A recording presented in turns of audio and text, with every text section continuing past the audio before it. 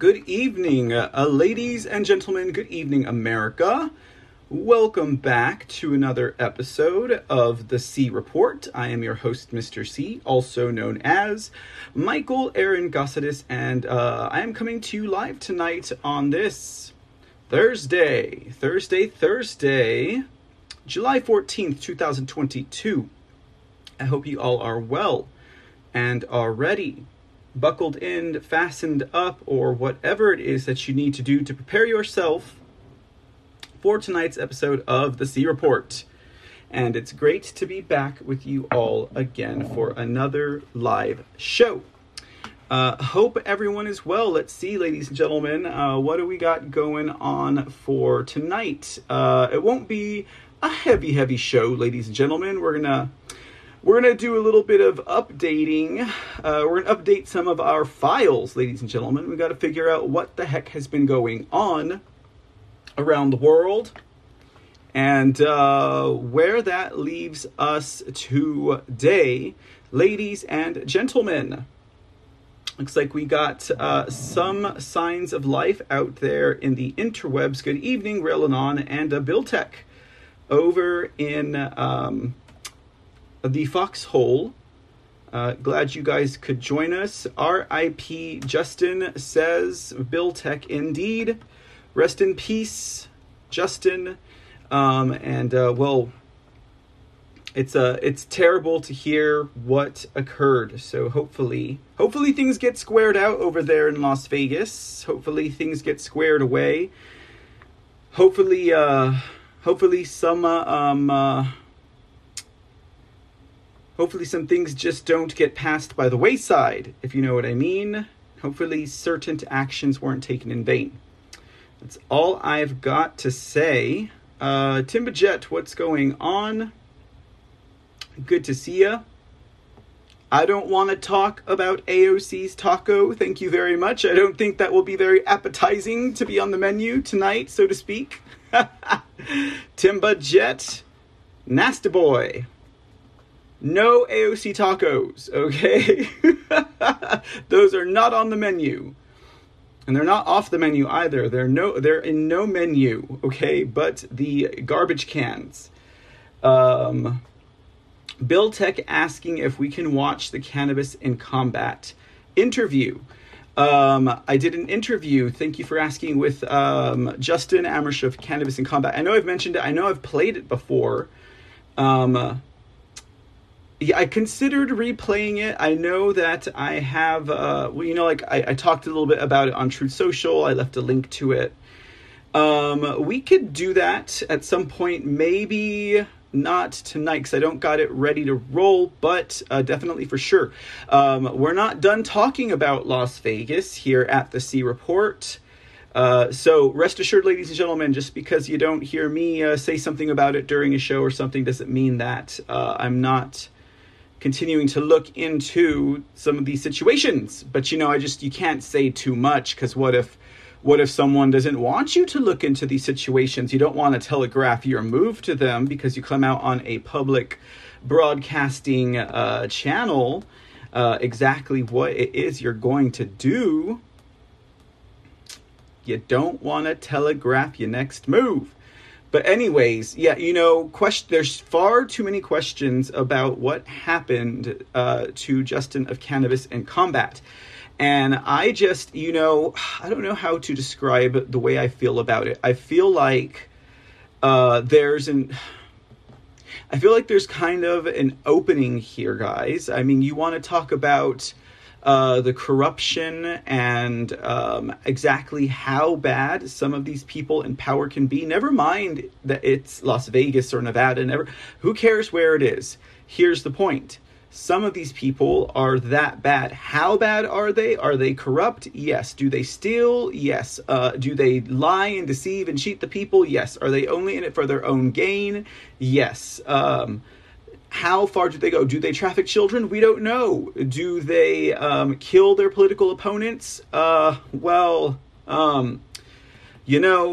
far as corruption goes, and exactly to what extent these individuals would take it to, I feel like there's an opportunity here. An opportunity almost feels like the wrong word to use, but rest assured, find your Garland Favorito moment. I don't know how to say this, but I feel like we have a fresh one right here, ladies and gentlemen, wherein we can show more than just the corruption and more than just the white-collar crime. We could possibly show that blood is on the line here. As far as I'm concerned, and I always say it, guys, I say it because we know that violence is not an option. We know violence is not a worthy pursuit. We know that. It is not. It never is violence. It never is. And so I say, may the tree of liberty be washed, or watered, I should say, with the blood of our enemies. Now, if you say that line in a traditional fashion, you would say the tree of liberty is watered by the blood of patriots and traitors. Well, I like to leave the patriots out of that equation, ladies and gentlemen. May the tree of liberty be watered with the blood of the enemies of freedom, with the blood of the enemies of liberty, with the blood of the enemies of humanity. But not with the blood of patriots, but traditionally speaking, blood does fall on both sides. And I kind of feel like, the tree of liberty might have just been watered. And it's not the best of feelings, ladies and gentlemen. I don't think I'm speaking out of term, and I'm speaking from my heart, honestly. I'm not speaking in any kind of schematical type of way. You know what I mean? So anyways, ladies and gentlemen, thank you for the question and the comment, ladies and gentlemen. And indeed, not in vain, bro. Not in vain. We don't want that to be in vain. Yeah. So let's see who else is in the audience before I jump into some of you guys are actually providing worthy conversation. We'll replay the interview again, or I'll repost it. We'll do a live, if you guys want to see it again. But like I said, I'm not done talking about that topic yet. We're not done with that. Nope. We're not going to be done with it. As done as the police and the media in Las Vegas are probably already done with that topic of conversation. We are not done with it just yet. Okay. Creative writer, cheers. It's almost Friday. Woot, woot. Rip, rest in peace, Justin. You had an impact. Indeed, he did. And thank you for the creative writer. He did have an impact, ladies and gentlemen. I know he wasn't as big, and it's kind of weird almost talking like about, this side of the screen type of activities and people who did it and people who do it, I mean, I guess you could call it an industry, but I don't feel like I participate in said industry if it is an industry. And industry does usually create some type of economic stability, I would think. Anyways, that's not the point. It's strange. But, I don't, in terms of the size of his audience, I know it was much bigger than my audience. And I know that they adored him. And I know that he had his, loyal wolf pack, as it were, ladies and gentlemen. And I feel for them because they will have that part missing in their life, now. So, I mean, there is what you call finality there. There is a finite amount of Justin content now, ladies and gentlemen.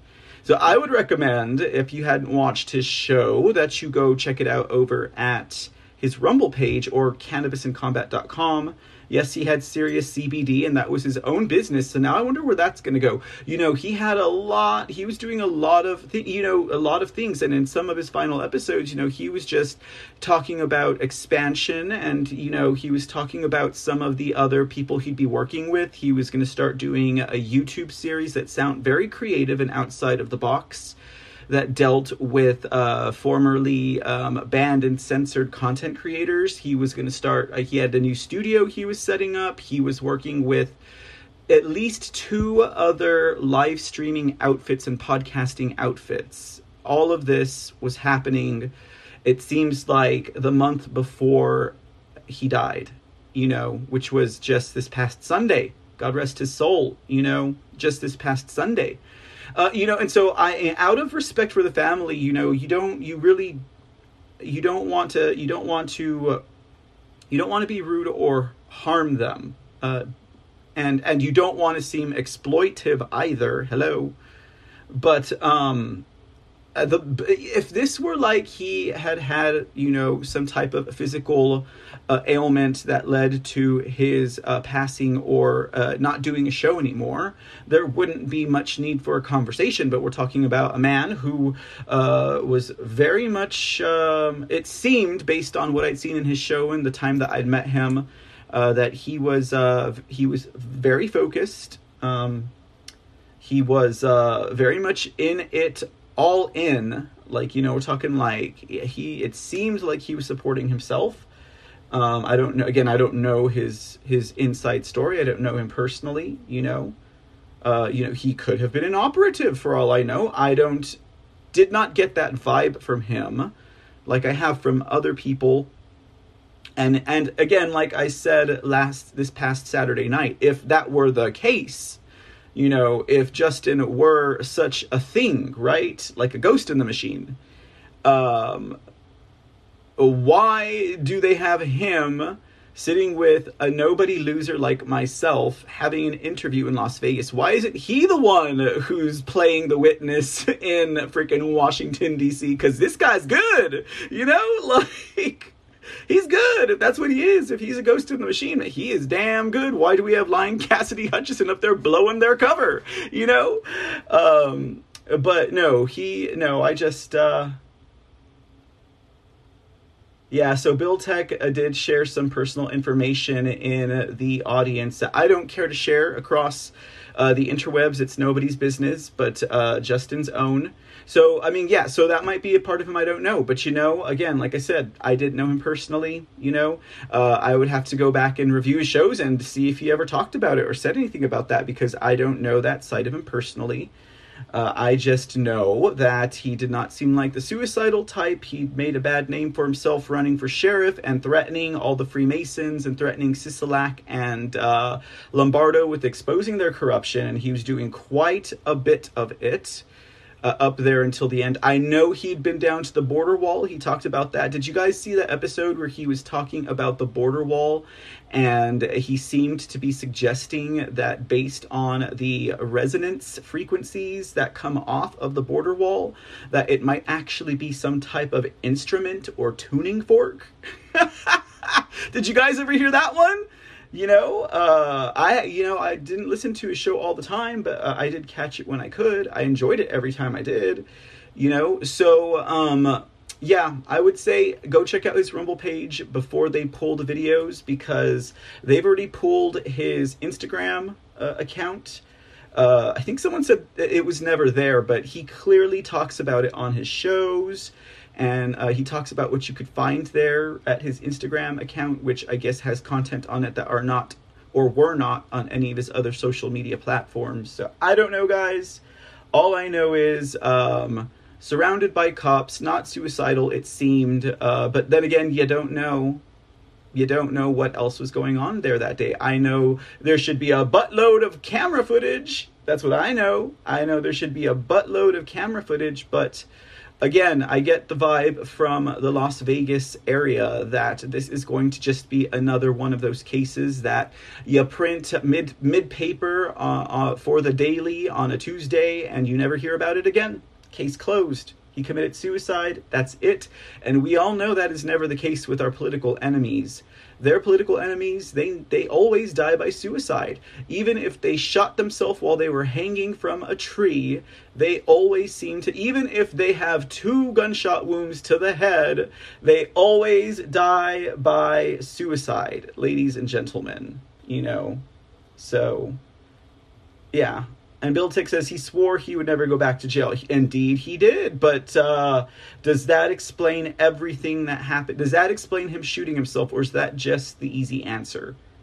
It is an easy answer, and that means it could be correct. I'm not saying it isn't, but do you think if you died in such a situation with the entire laundry list of things that you had done, including running for sheriff and being overly vocal about the, Las Vegas shooting, or about the stolen money, or about the secret societies, and you'd also cussed out the governor of the state in his face on national TV, do you think you would not want someone asking the question for you, is what I'm trying to say. If you died under these circumstances, would you just want it to be forgotten news of yesterday midsection paper? Or would you rather someone at least be able to, beyond a shadow of a doubt, tell you exactly what was documented that day? I would certainly hope, if they're like, oh, Mr. C, he died of a Sicilian necktie. You know that Mr. C, he liked to wear his neckties. He got one that was Sicilian and it was a little bit too tight. Yeah, no, I would most definitely want you guys to ask the question. It's not everyone's strength. I get it, but hopefully you guys know what a Sicilian necktie is, right? But Justin also did say, if you don't see a video, don't believe shit. So I think if he was going to never return to jail, he would probably go out shooting the cops and truly die by cop by suicide, not shoot himself to an audience of clowns, right? The cops. Okay, and probably cops working in Lombardo or in Sisolak's personal detail. Nonetheless, ladies and gentlemen, that's all I'm saying. I'm just going to ask the questions, but that's all I've got to say about that now. Show me the footage, says Aurelius Locke. That's what I say too. And I'm just saying all kinds of crazy things up here today, aren't I? Total Looney Tunes, that one, the Manic Sea is. But thank you for asking the question, because it does me good to know that I know he was loved and appreciated, but I know you guys actually talking about it, voicing your concern, your perspectives, your memories, or, your love for him and what he was doing. That does my heart good. I'm glad to know that there's a place that you guys can come talk about this. But yes, very, very sad. Texas Grammy 22. Hey, Texas Grammy. This is very sad, very sad. She cried and prayed a lot when she found out. Yep. I would, yep. Shocketh. Not shooketh, I was shocketh when I found that out. I thought it was the, Cannabis in Combat is not going to be on the air anymore type of deal, not what it was. Not what it was, ladies and gentlemen. Not what it was. It's a terrible story, Timberjet. Didn't have to share that, but I see your point. Maybe not. Maybe not, ladies and gentlemen. Maybe not.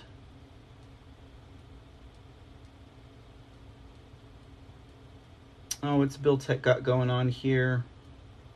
Ivanka? Well, Ivanka. I don't know. What happened to Ivanka Trump? Do you guys want to talk about J6 committee? I don't have them on the menu for tonight.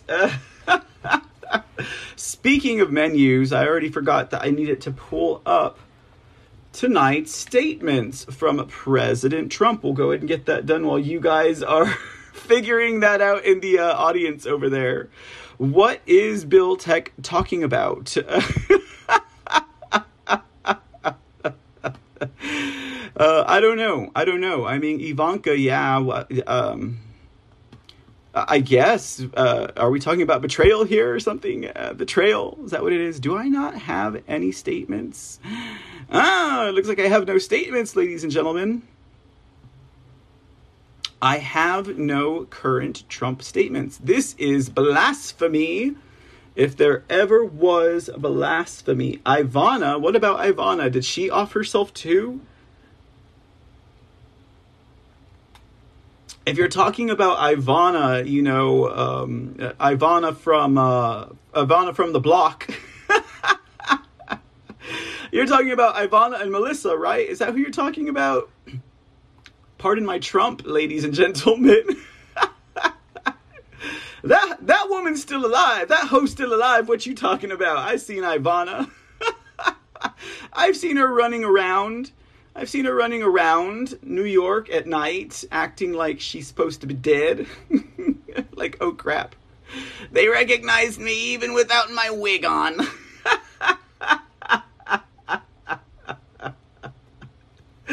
Oh my God. Okay. Sorry guys. You know, don't get me on an Ivanka or an Ivana twist. Don't get me on an Ivana twist. We'll say that, okay? Because, oh no, it just won't be good, ladies and gentlemen. Just won't be good. I don't know. I mean, she might be dead by now. That video came some years ago, but some years later, if you get what I'm saying.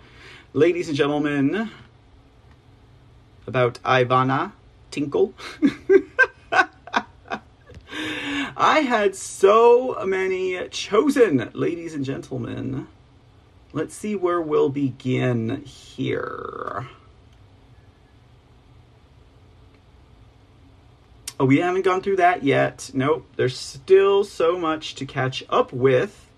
Ladies and gentlemen, let's talk. Okay. Since we're talking about, but if I do that, will it do this? Oh, clever, neat. Okay, we're gonna look at some. You know, I did not even do this the proper way. Hold on, let me do this the proper way. Oh, dang it, I forgot. Okay, you guys have gotten me off on a little twist here. Okay, before we get to the President Trump statements, don't forget to stop by thecreport.com where you can gain access to the Shop Mr. C TV online merchandise store. Oh, at thecreport.com, you just click on the store tab in the menu at the top and it takes you here, ladies and gentlemen, to the Mr. C TV shop, online shop, ladies and gentlemen, where you can get your favorite C Report and Mr. C related merchandise. Shop now between today and the 17th, and you can get 17% off. Look at that. Wow. All of those articles and items. 17% off every single one of them. You say, I do say so. When you enter promo code 1776 Reborn, that's promo code 1776 Reborn at the checkout. So go to thecreport.com, click on store, and support your favorite neighborhood show called The C Report with Mr. C on the Mr. C TV network. There you go, guys. Housekeeping real quick. Now through the 17th. I got rid of my commercial voice, okay? Some new designs. Secretary of Snakes are the newest because my COVID-19 design did not seem to hack it. They're like, this isn't good enough, Mr. C. You cannot have this wretched COVID-19 design. It is so boring. It is so unoriginal. It is so passé. And I was like, well, I never. Truth of the matter is, I violated some term of service, okay? Go henceforth to thecreport.com. Get your 17% off now through the 17th. With promo code 1776 Reborn. Okay, we're done. We are done, ladies and gentlemen. Sean Joe, thank you for the cookie. Timbachet, thank you for the cookie. He says, my story was to illustrate how suicide is not worth it. Don't do it. It is not worth it. Do not do it.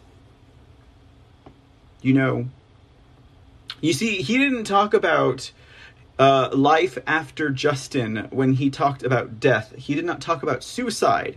He was like, he never said, well, if I were to commit suicide, it's not like I would leave anyone behind that depends on me. I don't have a child, I don't have a wife, I don't have a family, or I don't even have a dog anymore.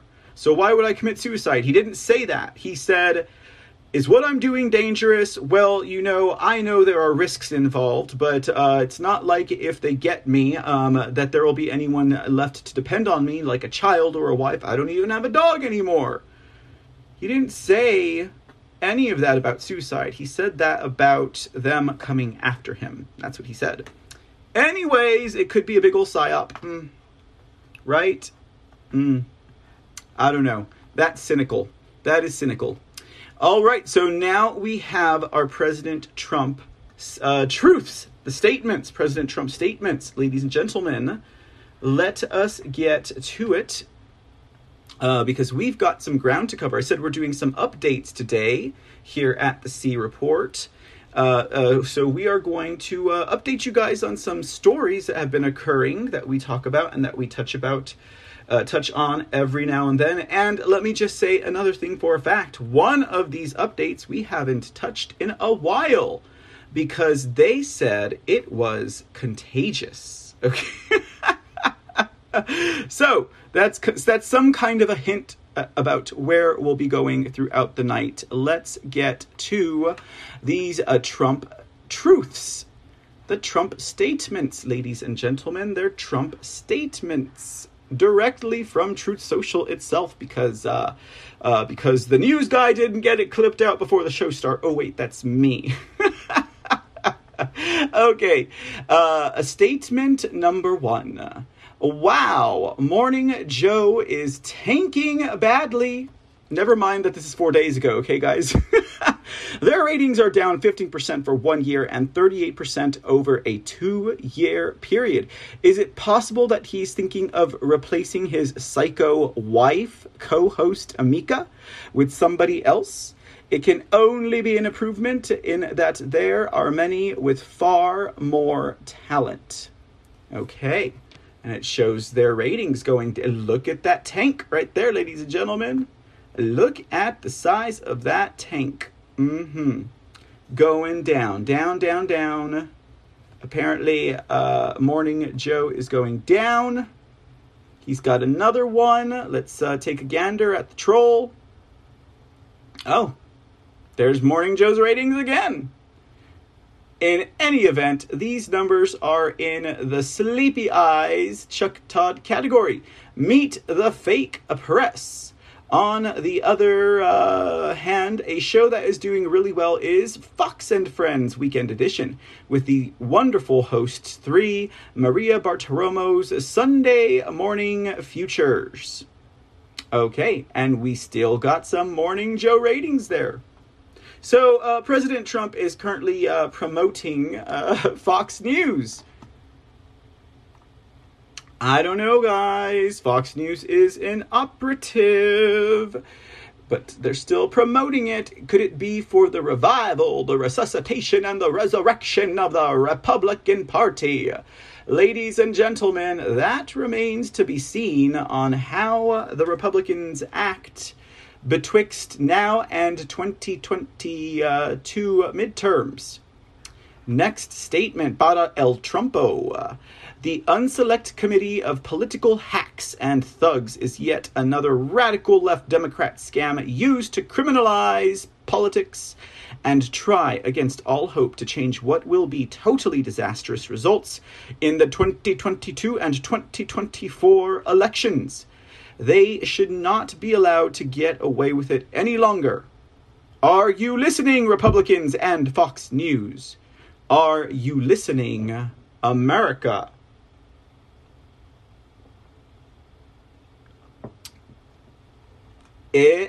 Are you listening, America? Are you listening, Republicans? Do you get it yet? Can you see it now? Fair Republicans of all statures of political power. Do you understand? We understand. We understand, ladies and gentlemen, we understand up to the point that we can't believe we haven't done something about it before.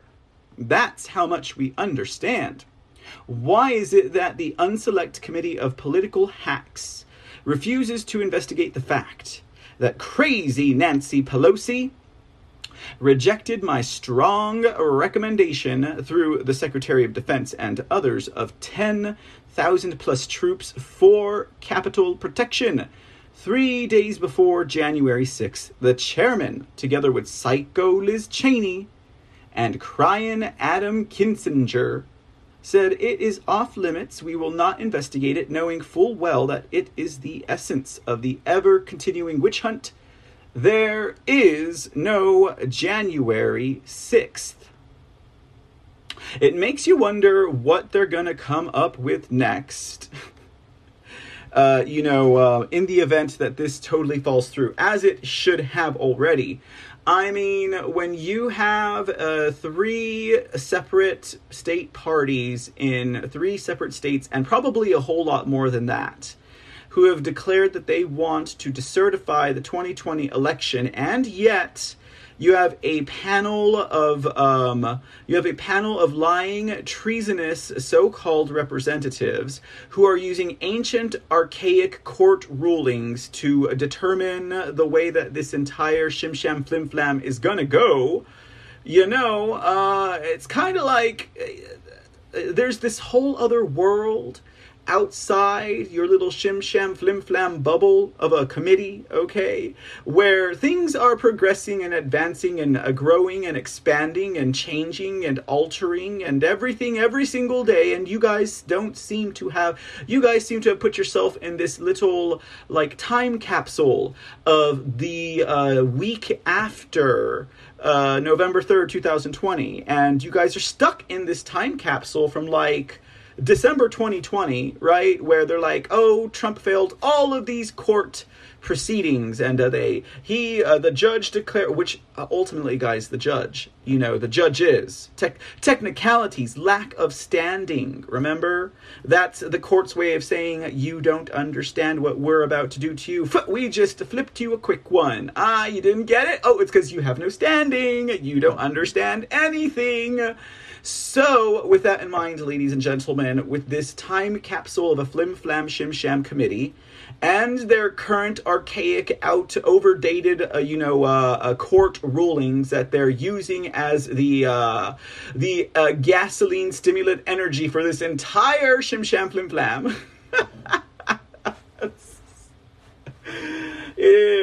What are they going to do when this witch hunt fails? What are they going to do when this witch hunt fails? They are trying to get this thing to go, beyond November? Come on, we're already on episode number 7. You guys still haven't told us what Trump did so wrong, cross, illegal, and unstatesmanly and treasonous and against America and against democracy yet. You've had over a month. Come on, Putin, let's get out of Ukraine, right? Come on, shim-sham flim-flam. You guys have been at it for over a year, and now you've had our attention for over a month, and you still haven't proven your case. Why wouldn't you do it as soon as you could do it? Why would you prolong it as long as you could prolong it? Could it possibly be because you have absolutely nothing to show for your shim-sham flim-flam unselect committee? Quite obviously, this is the case, ladies and gentlemen, and they are just hoping that the polls that they take at the end of every shim-sham flim-flam hearing, that the notch of public opinion gets turned up against Trump a little bit more. They're like, come on, we just need 5 more episodes, and that percentage of public disgust will get there, and we can just throw the book at him, and no one will do anything to stop it, just like they've done with the rhinos this whole time. The heat was never turned up enough. The face was never known in public enough.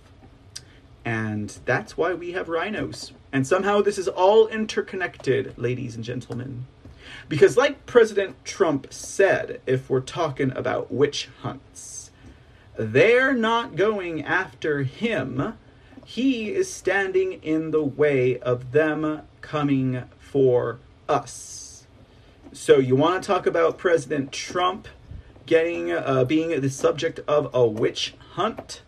We are the subjects of that witch hunt, ladies and gentlemen, and they're doing everything that they can to stop someone who is effective in getting the power returned to the people.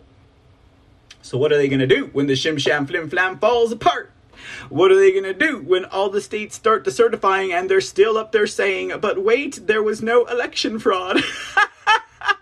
You see, shim sham flim flam, life don't work like that, okay? You know, if the states are decertifying, you can't stand up there with outdated court rulings saying there was no fraud when there's plenty of fraud that has been acknowledged and documented in the court systems today in America.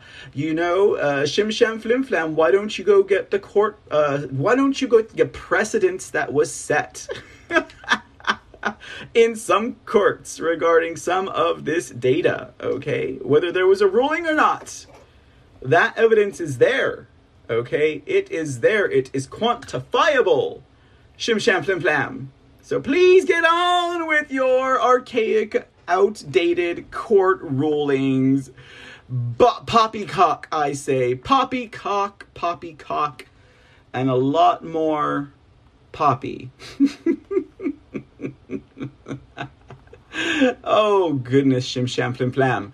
Okay, let's move on to I don't think I've ever had as much fun with President Trump's statements. Let's see here. Did we talk about this one? We did not. Y'all wanted to talk about the shim sham flim flam. Oh, wait, I forgot. They were talking about Ivana, not Ivanka.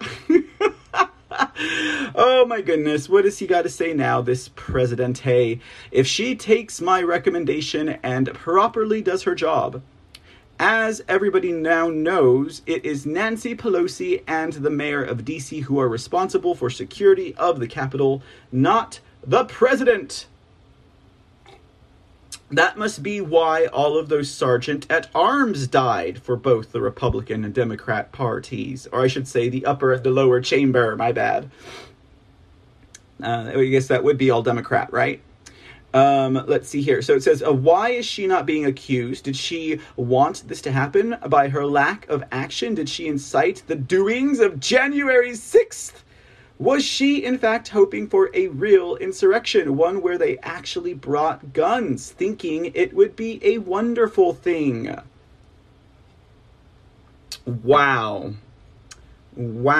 So, that's pretty crazy. That's, actually, no, this is not crazy. I mean, what Trump just said, this entire concept, which is probably accurate and true. I mean, it's on truth, so it must be true. No, just kidding. But, as I was saying, this is nothing surprising to people who are initiated into the shenanigans that the likes of Nancy Pelosi and her people like her subscribe to. Okay? Yeah, absolutely. It was her job. It was Chucky Schumer's job. It was their job to get security for the Capitol. He offered, okay? I mean, if there were possible cross-examination and if there were possible, it was an actual, proceeding, if they showed the memo where Trump offered 10,000 plus soldiers to the Capitol, I mean, I would think that any blind to justice, and fair judge would just toss the entire case out. They'd be like, case closed. Why would he and how could he have personally incited that false flag riot if he offered 10,000 troops? That would have made his job of inciting this insurrection far more difficult and far more likely to fail at its objective. So toss it out. Toss it out. Anyhow, what was surprising to me is actually what Texas Grammy 22 put in the chat room. Good evening again, Texas Grammy.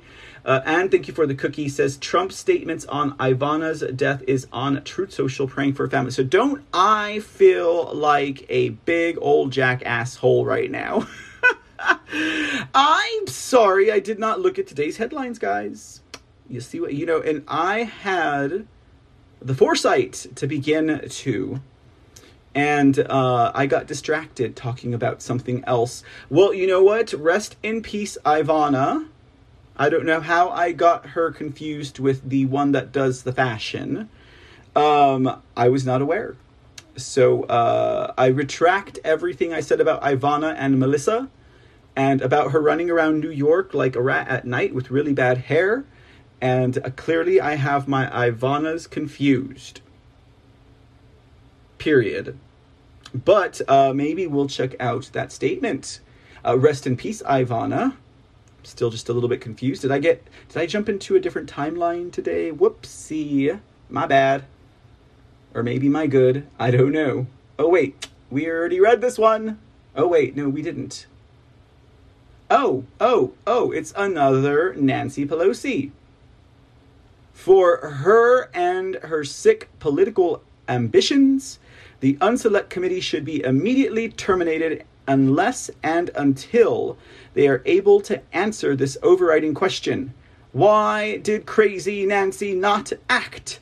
Was she too busy policing her husband, who he was with, where and when? The committee must get to the bottom of this, and must get there soon. Ya better start shifting gears there, committee, against whatever it is that you're planning on doing. I mean, they're running on so much hot air right now. It's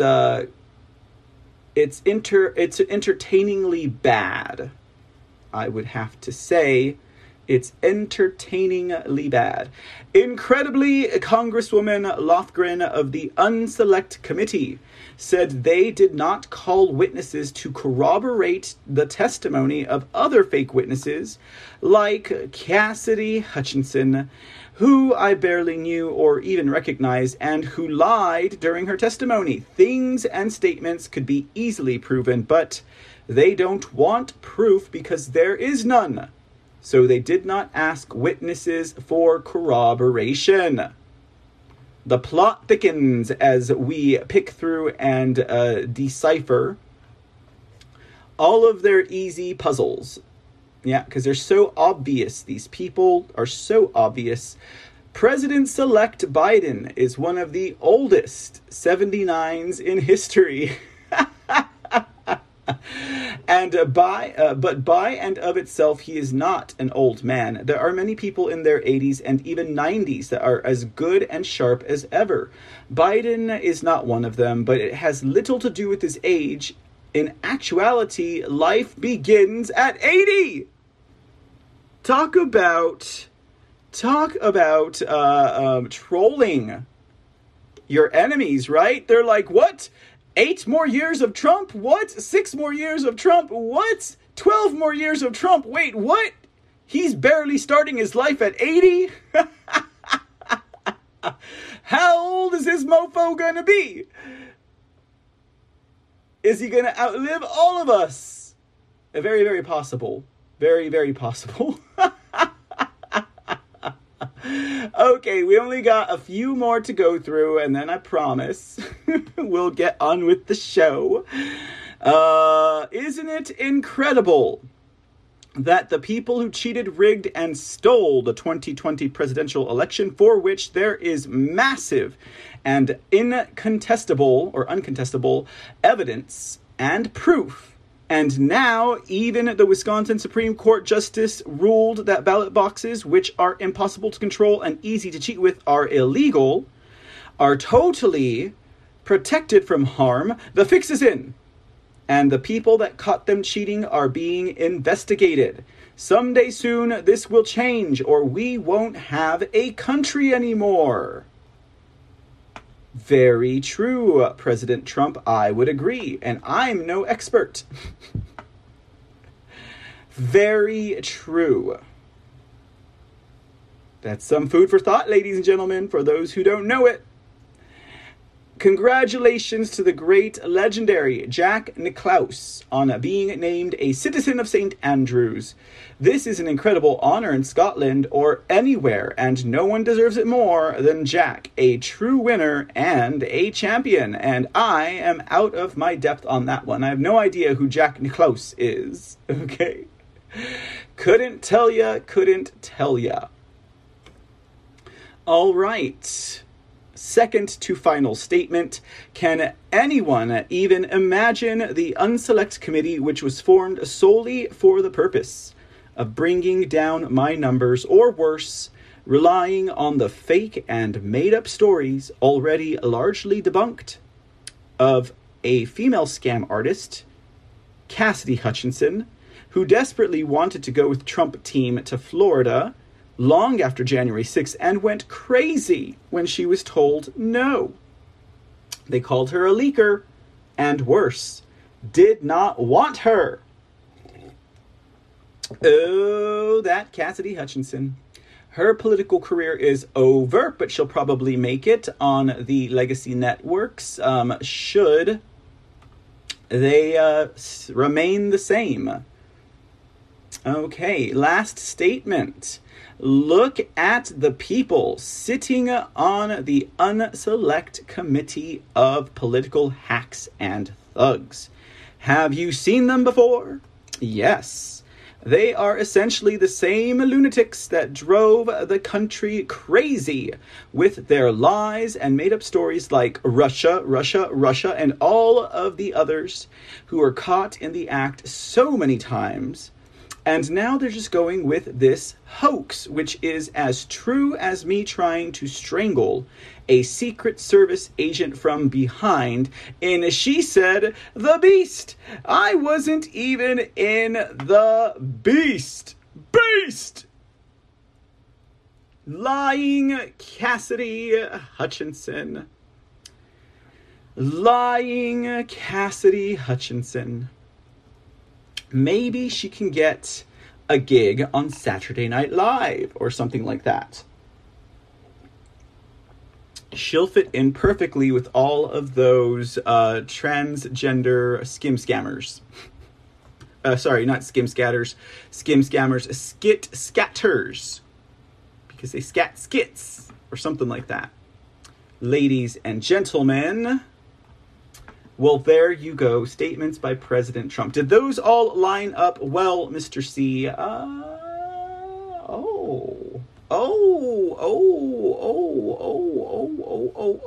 Could there be one more President Trump statement on the table? Yes, there could be. Okay. The final and definite true last statement. Here, this will be better.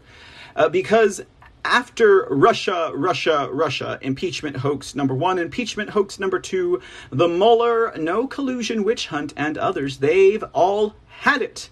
And our country has had it too. We all want to see America be great again. And these political investigations and made-up fairy tales do exactly the opposite. Plus, they take up a lot of time, energy, and money. All right. Yes. Last statement from President Trump seems to me like, a lot of talk about Russia from President Trump in those final statements. Indeed, indeed. A lot of talk about Russia. It's almost as if though he knew that we would be talking about Russia today ourselves. What do we got? What is this? Okay. No graphic. Good job. Tech team. Oh, that's me. Okay, so... running gag. Okay, so let's talk a little bit about Russia, ladies and gentlemen. That's going to be one of our first updating stories for tonight.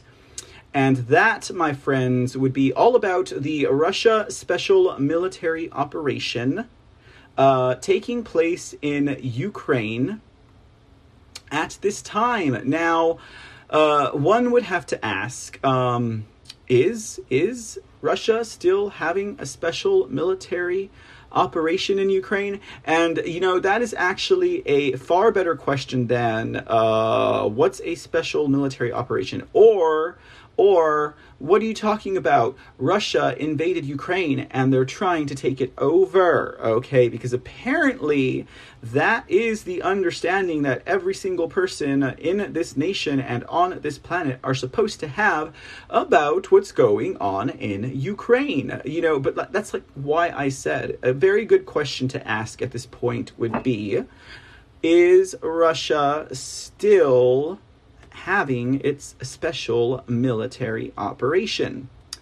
I've heard from good sources that the military operation is actually over. Okay, they're done.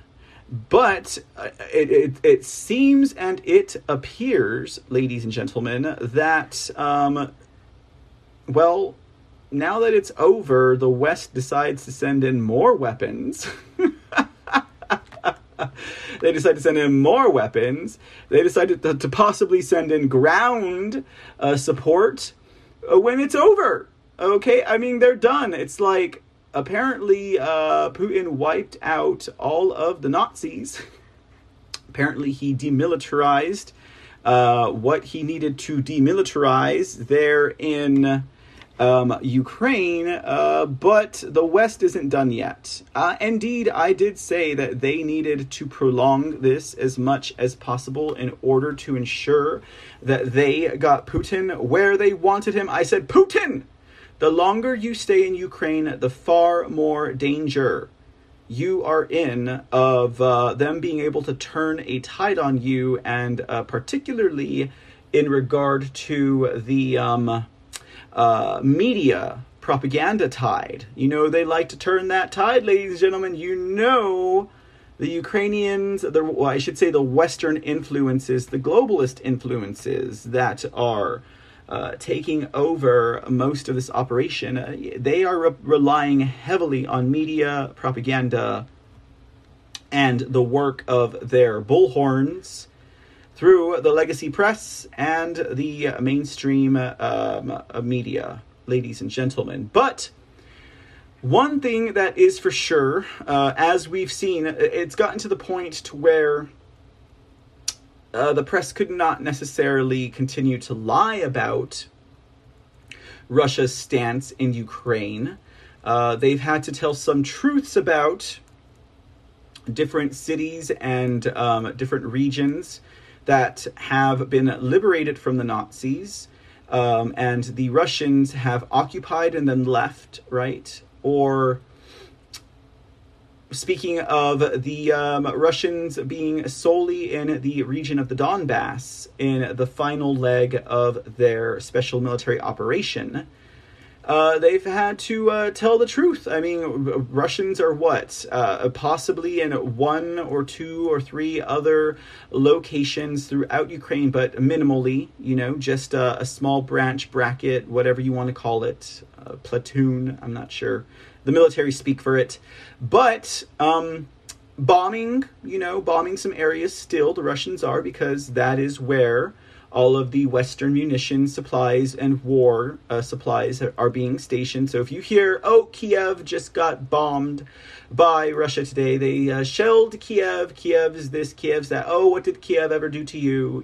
Did Russia ever even go into Kiev and take and ransack Kiev like Illegitimate Joe said? Illegitimate Joe's like, they're gonna sack Kiev. They're gonna sack Kiev. And I was like, okay. That doesn't seem to be like that was in Russia's plan, but if you say so, Western media, if you say so, little football Antony Blinken, if you say so, illegitimate falling up the stairs, poopy pants, ice cream eating Joe Pedo Biden. Oh, I'm sorry, Robinette Pedo Biden Jr. If you say so.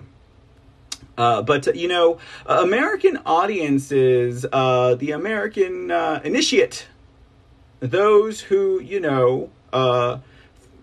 like to pay attention to the details and might happen to catch some of the fragmented truths on Russia full well know what the heck is going on in Russia. There are so many sources available across the internet for even the most curious sleeping zombie American can go and find out what's really happening in Russia. And, I am just so elated that the counter narrative, which is the true narrative, is the one that seems to be prevailing in regards to how Western agencies are covering the news of Ukraine and Russia. What has been one of the modus operandi of the people of Ukraine and their Western handlers, their NATO handlers, if you will, even? One of their modus operandi was to create and sustain public disgust for the Russians, to create and maintain public apprehension and negative view of the Russians, which the Russians quite honestly just deemed Russophobia, right? Oh, I get it. This is a little bit of Asian hate we're experiencing here. This is a little Eastern Asian hate, right? That's the Russians are facing Russian hate. Russia hate, I don't know what you would call that. Russophobia. So, the West, the media, and everything that falls under the umbrella of media, whether it be entertainment, print, or news, have all been on this anti-Russia campaign. And the entire time, the only thing that Russia has been up to has been liberating the Donbass. Of course, how does liberating the Donbass get spun? How does saving potentially hundreds of thousands of lives from absolute extermination, okay? How do you spin that? How do you spin that the people of this region no longer wanted to participate in the ruse that was the Western-controlled leadership of Ukraine? And these people, when they said no, oh, did they get whacked, ladies and gentlemen. For 8 years, the nation, the government, and some of the military of Ukraine just totally hated the Donbass people. They're like, the People's Republic of Luhansk, the People's Republic of Donetsk. We got to kill these mofos. If they support Russia, they're dead. If they support Ukraine, we'll recruit them and we'll take their women and children and do what we want with them. Because like I said, it was only part of Ukraine's military. But the larger part of it would have been, the rebels, which were the Azov battalion people, the Banderites. What's a Banderite? Stephen Bandera, the father of Ukrainian Nazism. Stephen Bandera, Banderite. When you hear Banderite, they're not talking about bandits and they're not talking about thieves. They are talking about bona fide, ultra-nationalist, white supremacist, Aryan, believing, racist, race-cleansing, racist Nazis. When you hear the term Banderite, these are the people who were fighting for Ukraine and killing the citizens of the Donbass. These were the people, along with foreign mercenaries, along with international mercenaries, along with what they call, what do they call them? Like war pigs, war hogs, people who just go to areas of conflict to participate in killing and death and destruction and chaos. Apparently, that class of human exists. How disgusting, right? So that's what you had going on for 8 years, okay? And then, the people of the Donbass appealed to Russia. Please, Russia, come and save us, basically. But of course, how does this get spun? Everything I just said. How does it get spun? It gets spun this way. All Putin is trying to do is expand his Soviet Union wannabe Russia. So now that he's got the Donbass, I should say, now that the people of the Donbass are liberated, now that the Republic of the Donetsk and the Republic of Luhansk no longer have the elements of Nazis and Ukraine military. They do have the U.S. Embassy over there. That is quite a hoot, ladies and gentlemen. The United States Embassy is located in the the Luhansk region. Oh, the irony of it all, right?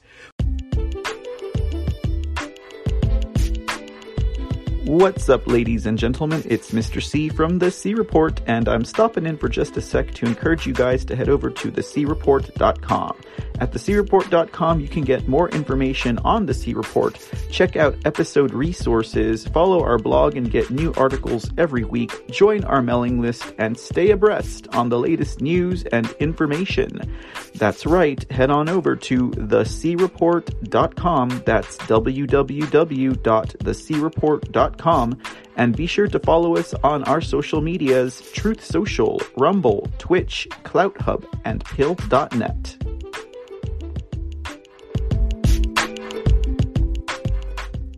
The U.S. Embassy is in Luhansk, not in Kiev. I guess maybe they needed the U.S. Embassy to be in Luhansk, so this way they could operate their Eastern ultranational Nazi supporting operations deep in the heart of the anti-Ukrainian foothills of the Donbass region. So interesting, isn't it? Isn't it so interesting when you kind of pick it all apart? So anyhow, guys, but the West, and that's including our leaders, okay? The West and our leaders think that you are too dumb to realize any of this, or that you don't know what the heck's going on over there, guys. The split narrative that has come from the Ukraine-Russia conflict, the Russia special military operation, I always said, ladies and gentlemen, could quite possibly be one of those situations that shines a bright light on things that were never seen before, things that we heard about happening, things that we heard other people talking about, but things that we could not fully comprehend or understand at any amount of depth other than to parrot the idea or to allow the idea to roll on, because my mind, your mind, whoever's mind just was not yet developed enough to grasp the entirety of the concept, you know? And now we can see it, guys. Isn't it beautiful? We have the ears to hear, the eyes to see, the minds to comprehend, the soul to stomach the truths of this world. And this very well could be one of those times that the media will have bitten off far more than they can chew, because they were complicit on COVID. And they were wrong. They were complicit on the elections, and they were wrong. They were complicit on Ukraine to the toll of what? 15 to 20,000 people dead in an 8-year period, and thousands dead within the last month and a half to 2 months of this special military operation, when it could have been done and over with had the United Nations actually heeded to the fact that we had runaway Nazis committing raucous genocide, not just in the Donbass. They did it also in Odessa as well. And they also did it in Kiev center as well, you know, to instigate the entire colored revolution of 2014. These same forces have been working in this nation. And, you know, some people will kind of shrug off the idea of Nazis being in good. There might have been Nazis in the government, but they were not all Nazis. Oh, certainly not. You know, what if it was only the Democrat Party that was the Nazis? Well, you know, that's not the whole government of the United States of America. It's just part of the government of the United States of America, so it's okay. Is it okay? when all you have to do is get them in the right office or the right position of power, and you don't need everyone to be a Nazi. Now, let's not diminish the number of Nazis or the number of Nazis in government in Ukraine. I mean, in the population of the white brotherhood of Ukraine, and that's including all far-right, ultra-nationalist, white supremacy type individuals. We're talking about hundreds of thousands, okay? I mean, that is the majority of their defense line in the Donbass. Now, if the Donbass is made up of a whole bunch of people that favor Russia, some people that favor Ukraine, and a whole bunch of white nationalists, do you not think if there were, a handful of Nazis in Ukraine, that Donbass would be in the situation that it's been in for the last 8 years? I mean, they are the same ones that sent Zelensky with his tail tucked between his legs running away because they would not listen to him. They knew he was a puppet.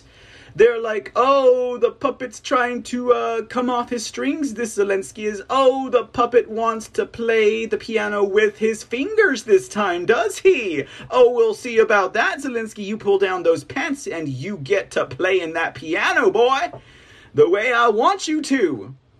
So, yeah, there's a lot of them in government in Ukraine. Between 2014 and 2020, those numbers increased. Ladies and gentlemen, those numbers increased.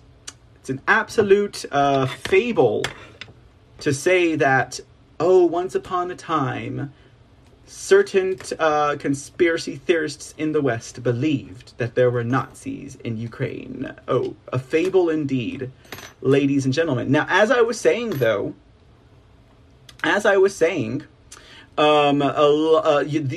true story is slowly being forced into the narrative of the West, because with so many examples of these Ukrainian Ukro-Nazi people just shelling and bombing and destroying their own infrastructure, their own civilization, and their people, it's gonna get out, ladies and gentlemen. You can't hide from your actions for too long. How do we get here? Well, here's a good example, ladies and gentlemen. Here's a good example. Here's a photo that took place after a shelling in the Donbass region at the hands of the Ukraine. Let's take a gander, since my articles are moved around here. Are they moved around? There we go. I think that'll work for now. Maybe not. Okay. So it says here, Ukrainian forces bear some blame for civilian deaths in nursing home attack. Now, several times it has happened. The Russians bombed a nursing home. The Russians bombed a nursery. The Russians bombed a kindergarten. The Russians bombed a shopping mall. The Russians bombed a train station. The Russians massacred an entire town.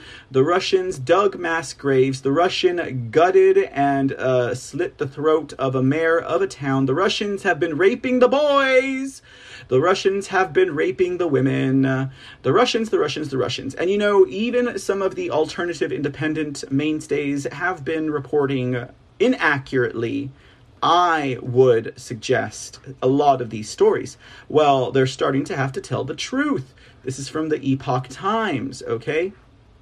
And I did my entire international news coverage spiel when we talked about Shinzo Abe on Tuesday, so I'll spare you guys. Now it says Ukrainian forces bear some blame. They do bear some blame, but here's the ticket. This is according to a United Nations report. So what does the United Nations know, and why are they allowing the media of the West to continue to run away with the complicity of lying to their audience and also covering for the deaths of innocent Ukrainian people at the hands of their own military? or the Azov or the Idar or the Right Sector, whatever battalion of racist, white supremacist, ultra-nationalist, Nazi, Banderite it is, why is the West not reporting it? Why are we blaming Russia? Article says, Ukrainian forces put civilians at risk during an attack on March 11th on a nursing home in southeast Kiev, according to a report from the United Nations. Just 2 weeks after Russia mounted an invasion into Ukraine on February 24th, a care house in the village of Stara Krasnyanka was attacked. Located in the eastern region of Luhansk, the village is about 360 miles southeast of Kiev. Ukrainian authorities had blamed Russian forces squarely for killing more than 50 civilians in what it said was an unprovoked attack. But the report by the UN's Office of the High Commissioner for Human Rights, released in late June, suggests that Ukrainian soldiers bear some blame for the situation. Could the blame to be bore by these Ukrainian officials be perhaps that they decided to hide all of their warheads in the nursing home? Could it possibly be that the Nazi armies and their commanders had decided to use the nursing home and its citizens as a base of operations that would keep the Russians away? And is that not a war crime? Is that not a breaking rules of engagement, right? And will they be held accountable for that? And does it state anything about that in the report? Come on, UN, let's see how fair and square you are, right? The report covers what the United Nations has assessed as violations of international humanitarian law that have occurred in the ongoing Ukraine-Russia war from February 24th to May 15th.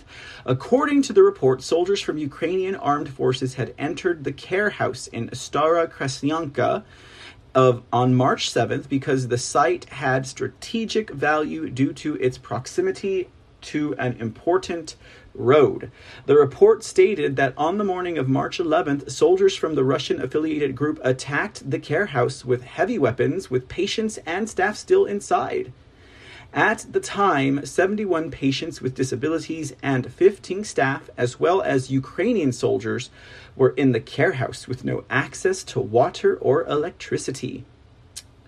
The report stated that on March 11th, the day of the attack, a fire started and spread across the house while fighting was ongoing. Some staff and patients fled the care house and ran into the forest until they were met 5 kilometers away by Russian-affiliated armed groups who provided them with assistance. Okay, so the Russians provided them with assistance, it appears. According to various accounts, at least 22 patients survived the attack, but the exact number of persons killed remains unknown. Prior to the attack in early March, the management of the care house had requested local authorities to evacuate the residents, but it was reportedly impossible, as Ukrainian armed forces had allegedly mined the surrounding area and blocked the roads. Oh, so the Ukrainian armed forces decided to stop the locals or the civilians from having any type of access way out, and they also put landmines, those things that explode that you step on and you go boom, in the area. How utterly convenient for the people of this care house. The OHCHR, what does that stand for again? The Office of the what? It stands for the Office of the High Commissioner for Human Rights. Office of the High Commissioner of Human Rights. God, is quite a title.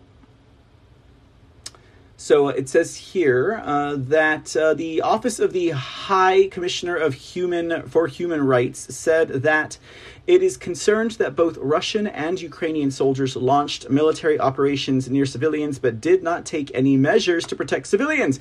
You see, and this is what you're going to see in the report, okay?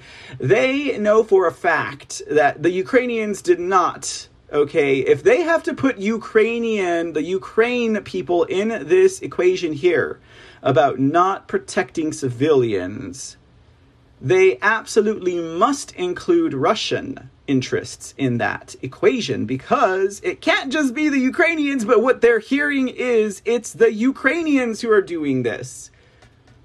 That is one of the talking points, one of the points of clarity that people like Sergei Lavrov have gone beyond measure to express, has been one of their operating procedures.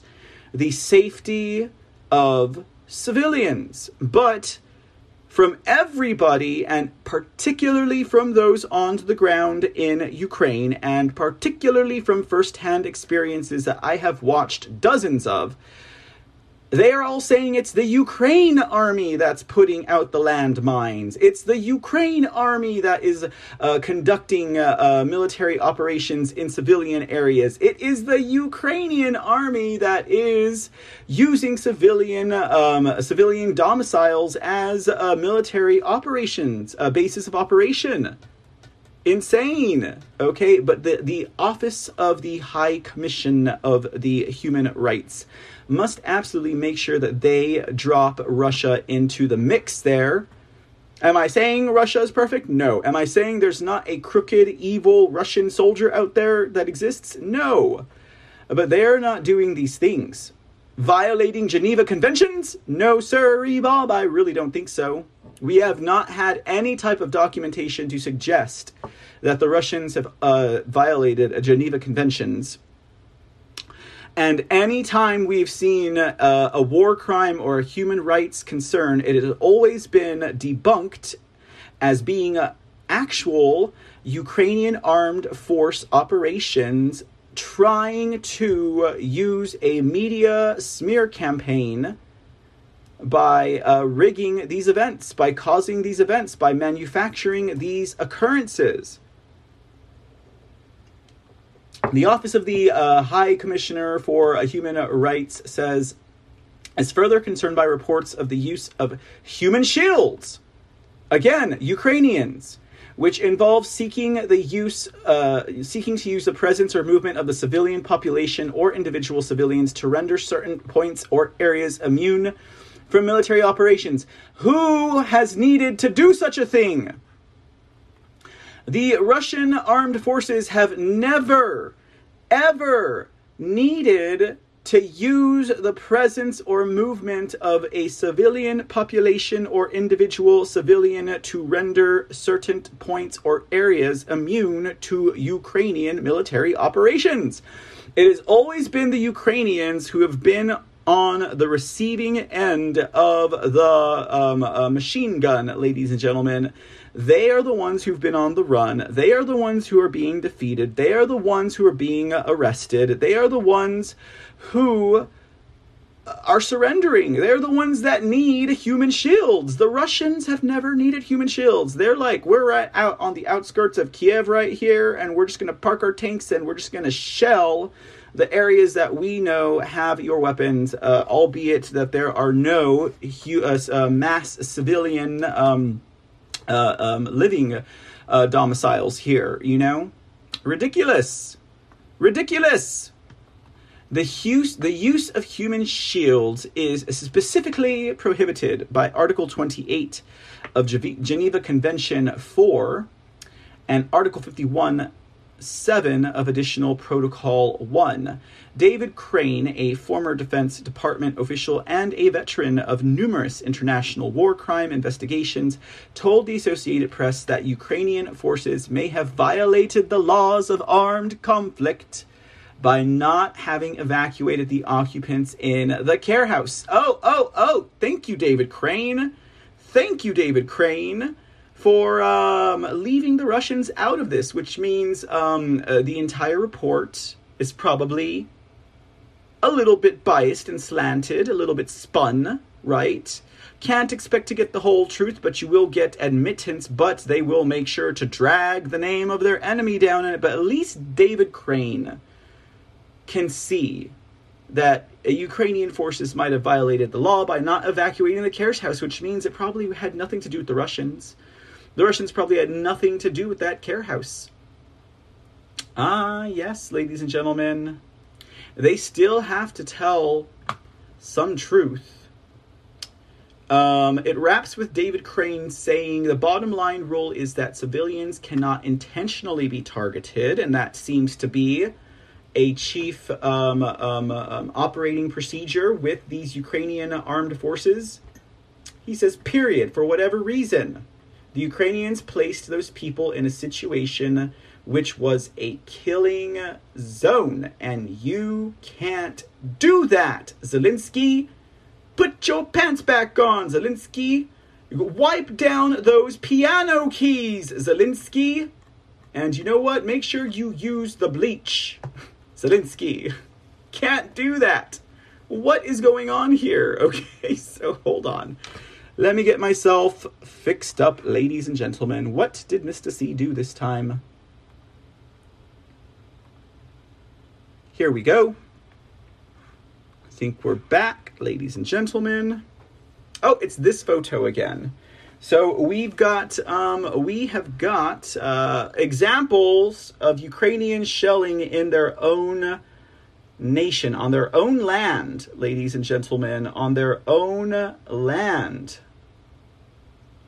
Documented more often than not, believed by most, if not the majority of individuals. But the point here was also, after looking at this spoil of land, was to share this with you guys. So let me move that over just a bit. This here is that very report I was just talking about, ladies and gentlemen. Situation of human rights in Ukraine in the context of the armed attack by the Russian Federation.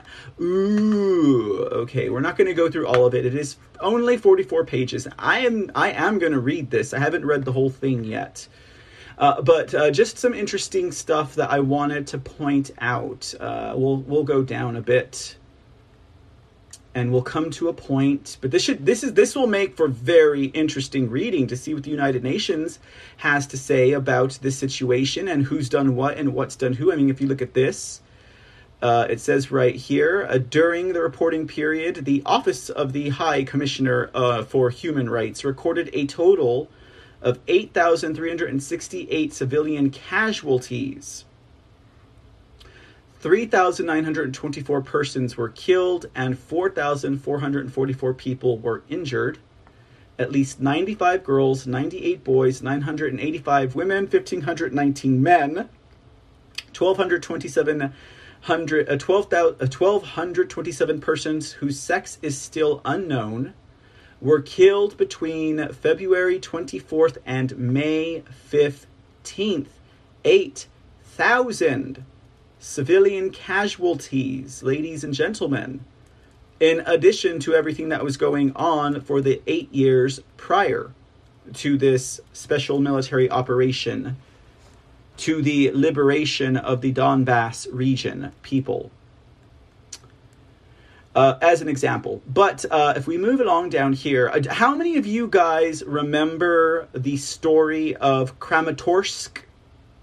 Do y'all remember the story of Kramatorsk? Hey, Temgrel, thank you for gifting the can. Much appreciated, my friend. Raven2000, good evening, Raven, says the UN is just like the FBI, CIA, federal government. Has a lot of deep state at the top. Oh, yeah. And Texas Grammy, have a good evening. Gotta go walk the dog. Oh, you be safe out there walking that poochie, Texas Grammy. And thanks for stopping in. Hope you enjoyed the show. Good to see you hanging out. All right. And I'm not missing any other gold pill moments, am I? There we go. I think we're good. All right. We're gravy, ladies and gentlemen. Hope everyone's enjoying the show tonight. All right, let's get back into this. So if you guys remember Kramatorsk, all right, Kramatorsk. For those of you who do not remember Kramatorsk, allow me to remind you. Picture this. The Ukraine, 2022. We're in Kramatorsk, in the eastern portion of Ukraine. It's a hot, sunny day. There's been shelling and bombing throughout the afternoon and all through the evening before. We are trying to flee. A family of Ukrainians that don't necessarily support the Nazis or the Banderites, that want liberation, that just want to be free. So we get to a train station in the city of Kramatorsk. We've been waiting for hours. The station is full. And out of the sky comes an object that, if one looks at close enough, can read the Russian printed inscription on the object that says children. And then that object lands by the train station and explodes in a cluster bomb that takes several lives, destroys the station, and it's an all-out, downright tragedy. Kramatorsk. Using a missile that is known to be used only, exclusively, by the Ukrainian armed forces, who thought, if we paint a Russian word on this missile, they'll have to believe it was the Russians. The tragedy here, ladies and gentlemen, of course, would be that dozens of innocent civilians died in the bombing of Kramatorsk. The bombing of Kramatorsk was blamed squarely on the Russians. And then we debunked that situation here at the C Report. It got debunked. Debunked. It's a big tragedy, right? You know, it's definite war crimes and crimes against humanity. How does the United Nations Office of the High Commissioner for Human Rights, how do they see that? Let's see what they have to say in the report. They actually talk about Kramatorsk in this report. And I think it'd be interesting to see how they officially document the situation. It says here, regarding the means and methods, their areas of concerns is use of explosive weapons in populated areas, including cluster munitions. Cluster munitions are already illegal to use in war. It says here, the vast majority of civilian casualties documented by the Office of the High Commissioner of Human Rights in Ukraine since 24 February were caused by the use of explosive weapons in populated areas, such as shelling from heavy artillery, including multiple launch rocket systems, MLRSs, and missile and airstrikes. Some of these weapons, such as the MLRS missiles and air bombs, can carry cluster munitions. The Office of the High Commissioner for Human Rights has reasonable grounds to believe that both Russian, you see they have to throw in Russia, both Russian armed forces and affiliated armed groups, as well as to a lesser extent Ukrainian armed forces, when they're the only ones who have done outright violations of human rights, have been using weapons in most cases, MLRSs and missiles equipped with cluster munitions. Again, the Office of the High Commissioner for Human Rights notes that the use of cluster munitions in densely populated areas is very likely to breach the prohibition of indiscriminate attacks. That's a rule of engagement, ladies and gentlemen. So we skip down here to emblematic attacks with the use of cluster munitions. On March 14th, Russian-affiliated armed groups claimed to have intercepted a Tochka-U missile equipped with a cluster munitions warhead over the center of Donetsk. As a result of the detonation of 4 sub-munitions in the vicinity of the missile's crash site, 15 civilians were killed, 3 women, 1 man, and 11 adults whose sex is still unknown, and 36 injured, 20 women, 14 men, 1 boy, and 1 adult whose sex is still unknown. Ukrainian armed forces denied any involvement in the incident. How interesting, right?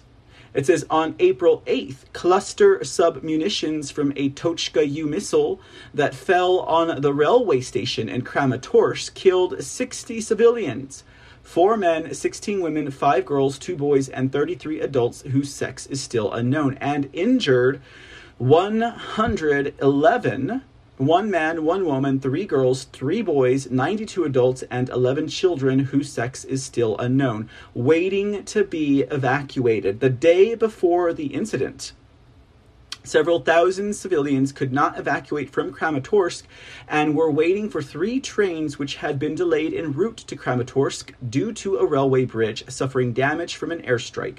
In the absence of any clear schedule for the next departures and owing to the volatile security situation, prospective evacuees had been gathering at the train station since early morning.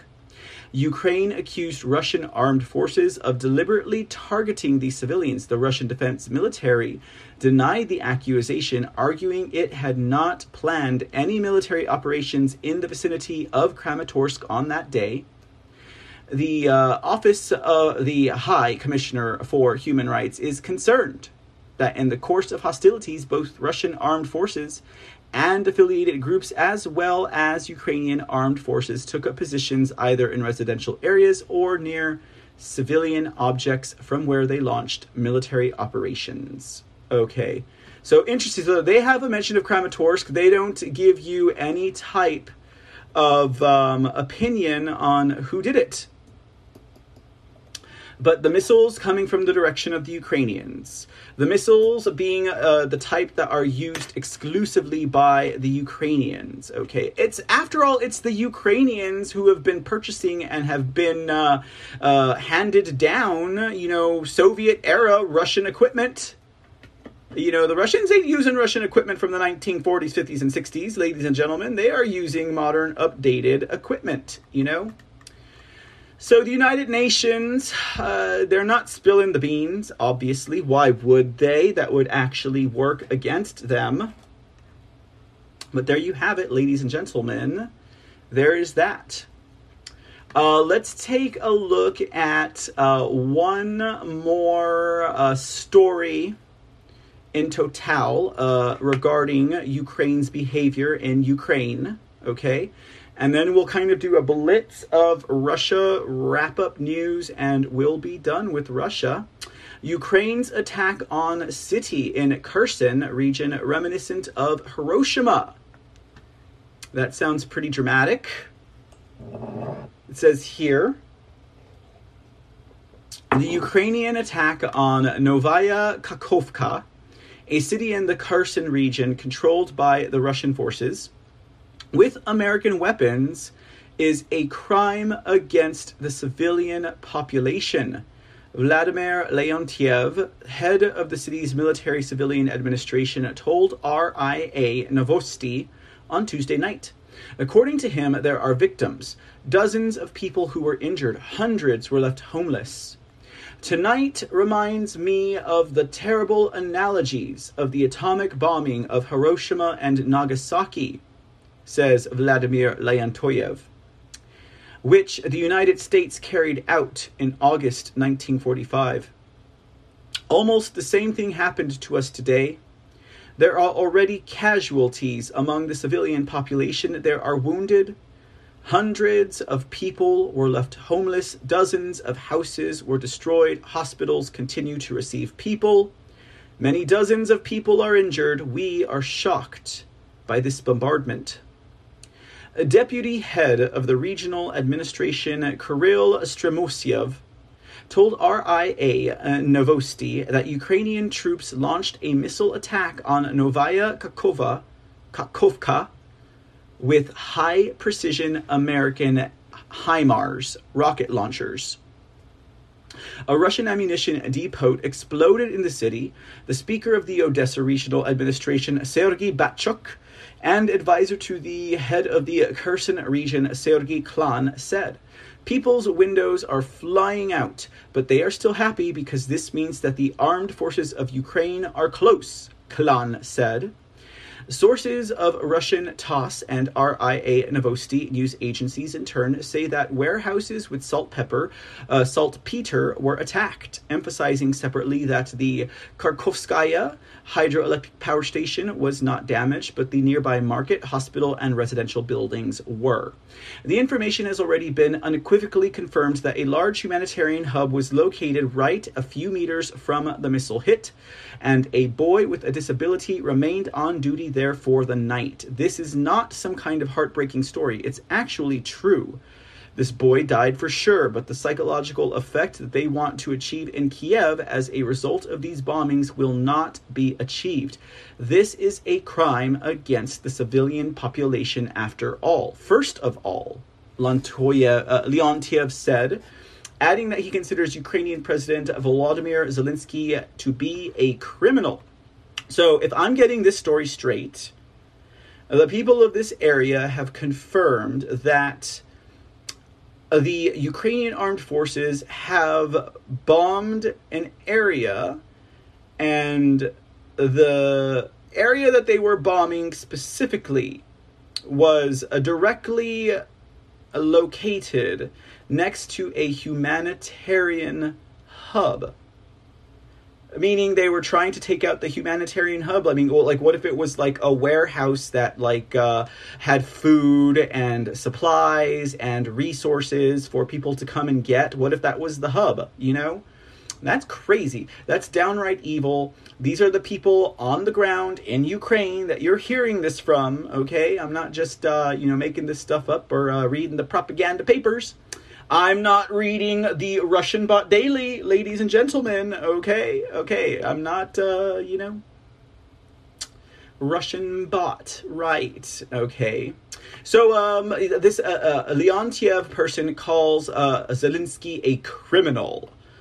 When given an order to bomb the center of a peaceful city, this is a crime, Leontiev continues, an obvious crime that has no statute of limitations. This is a real tragedy.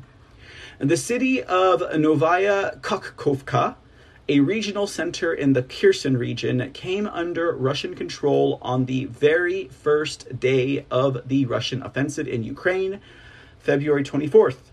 Previously, there was no information in open sources that there were warehouses with saltpeter in the city. So Russia controlled that area. I would imagine they probably still have some, residual troops in the area. But here is a photo of that bombed area in Kherson, Ukraine. What a very photogenic photograph, wouldn't you say, ladies and gentlemen? All right, let's do a quick rundown so you guys can see what all else is going on in the Russia Special Military Operation. This is coming from Sputnik International. Ukrainian militants involved in terrorism in Zaporizhzhia to be eliminated. So say the authorities as of July 11th. We're 5 days removed from that story. It says here, Moscow launched its special military operation in Ukraine in February in response to calls by the Donetsk and the Luhansk People's Republics for protection from Kiev's attacks. President Putin stressed that Russia's goal is to stop the 8-year-long war waged by Kiev against the Donbass republics, which he called genocidal. Joint Russian and Donbass forces are on the offensive, closing in on the city of Seversk in the northeastern part of the DPR, the People's Republic of the Donetsk. Luhansk envoy to Russia, Rodion Miroshnik, said, he noted that Kiev's troops are holding Seversk only with the help of radicals who are acting like blocking detachments to prevent local forces from retreating. Earlier this month, Russian and Donbass troops seized control over the city of Lysychansk, thus completing the liberation of the Luhansk People's Republic from the Ukrainian military. That's awesome. That is good. So one of the republics has been liberated. So that was an interesting comment here. It said that Kiev's troops are holding Severodonetsk only with the help of radicals who are acting like blocking detachments to prevent local forces from retreating. I guess I just don't understand the military speak to get what that's all about. Ukrainian drones attack a building close to Zaporizhzhia nuclear plant. So the Ukrainians got drones now. I heard they were going to get those drones. A building close to the Zaporizhzhia nuclear power plant was attacked by 2 Ukrainian drones overnight, a spokesperson of the military civilian administration of the city of Enerhodar told Sputnik. Ukrainian militants involved in terrorism in Zaporizhzhia to be eliminated. Oh, let's see what that says here. Can you guys even see that? That's probably really, really light. I apologize. Isn't that much better? Ukrainian terrorists, actually we can do this now probably, there we go. Ukrainian terrorists and saboteurs operating a Zaporizhzhia region could be eliminated upon arrest. Vladimir Rogov, a member of the main council of the military civilian administration of the region, told Sputnik. More and more of Ukrainian President Volodymyr Zelensky's militants who dare to encroach on peaceful life in our region are eliminated during detention, Rogov said, adding that the property of the families of terrorists and their accomplices could be confiscated.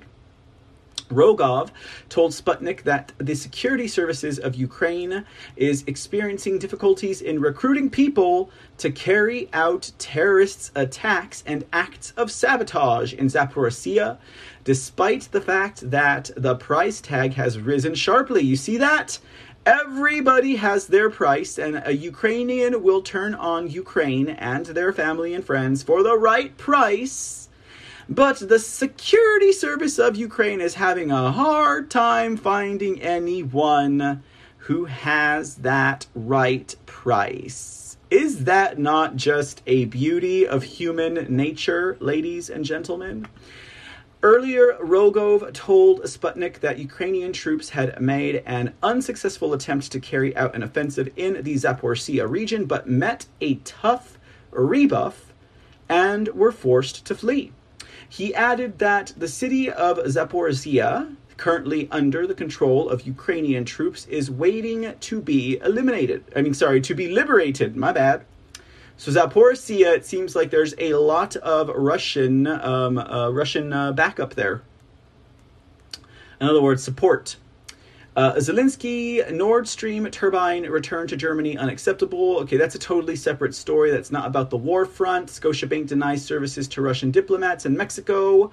Come on, AMLO. What you got going on down there in Mexico, AMLO? Polyansky, Ukrainian strike on Novaya Kakhovka, direct consequence of U.S. weapons supply. Oh, that don't sound too good now, does it? That does not sound good at all. Oh, well, that's just a statement, apparently. Ukrainian troops fail to launch offensive in Zaporizhzhia region. Okay. So the Ukrainian military has made an unsuccessful attempt to carry out an offensive in the Zaporizhzhia region, but received a tough rebuff. Vladimir Rogov, a member of the main council of the military civilian administration of the region, told Sputnik. We already read this entire statement, it seems like. Maybe, no, it says the Ukrainian army has recently become more active in the Zaporizhzhia direction. In addition to terrorist attacks, sabotage, and artillery shelling, an unsuccessful attempt was made to advance the Zaporizhzhia region.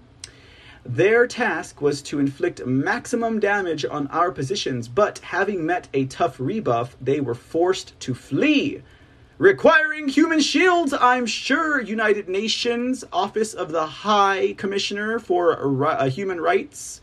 You might want to take note. He added that the city of Zaporizhzhia, currently under the control of Ukrainian troops, is waiting to be liberated. Okay, so here's the saltpeter warehouses that we were hearing about. Saltpeter warehouses exploded in Novakovka, or Kohovka, from Ukrainian strike. You see, even the city mayor concurs. It's all Ukraine, ladies and gentlemen. And there's that Vladimir Leontiev. Okay, so now we know a little bit about that. Nazism in Ukraine akin to widespread cancer tumor. Russian envoy to United Nations. There's a lot of interesting sounding articles I'm going to have to return to at some point. But, okay, ladies and gentlemen, there is your update. If we want to do a complete and final update of updates, allow me to do this. First of all, let's shrink the page. Shrink the page. Shrink that page. We'll take a look at the home page. And thanks again for joining us live here at the C Report. If you're new to the show, why would it say that? If you're new to the show and you've tagged along a few times and you're kind of wondering, I thought this was an America First news show. Why are we talking about Russia? Well, that is a good question. But we must discuss the affairs of other nations, particularly when the things that they do, quite honestly, could possibly affect us over here. Or, there's a major part to be played in the geopolitical landscape, depending what side of the chessboard that they stand on. Russia has most definitely been one of importance to us here at the C Report, because at the end of the day, ladies and gentlemen, it's us against the New World Order. It's us against the globalist. It's us against the elitist humans, traitors to humanity that think that they own us.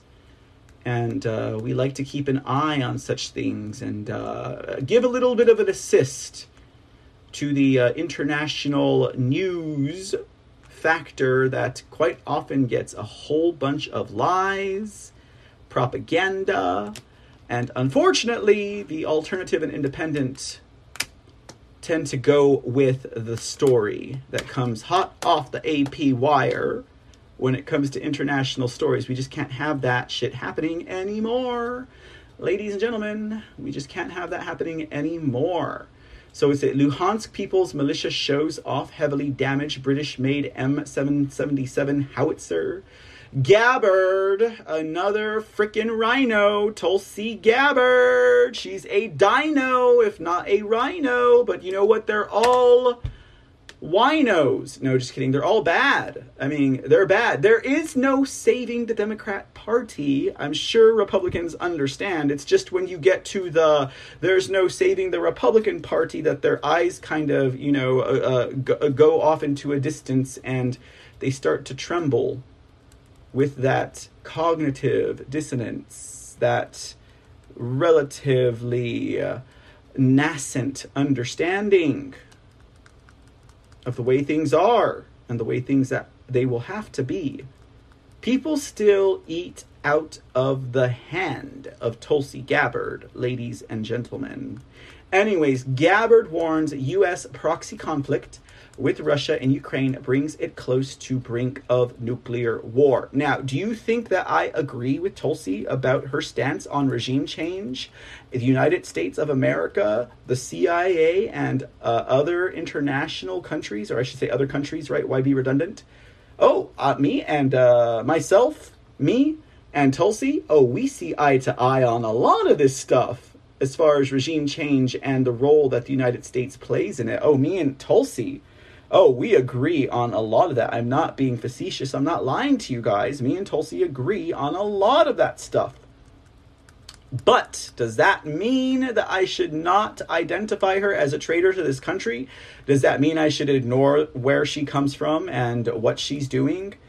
You want to talk about a A smug narcissist with a maniacal sociopathic grin that touts guns, calls themselves America First and a Trump supporter, and ends up being an operative in the end to deceive and fool those who were still holding on to the dream of the Republican Party?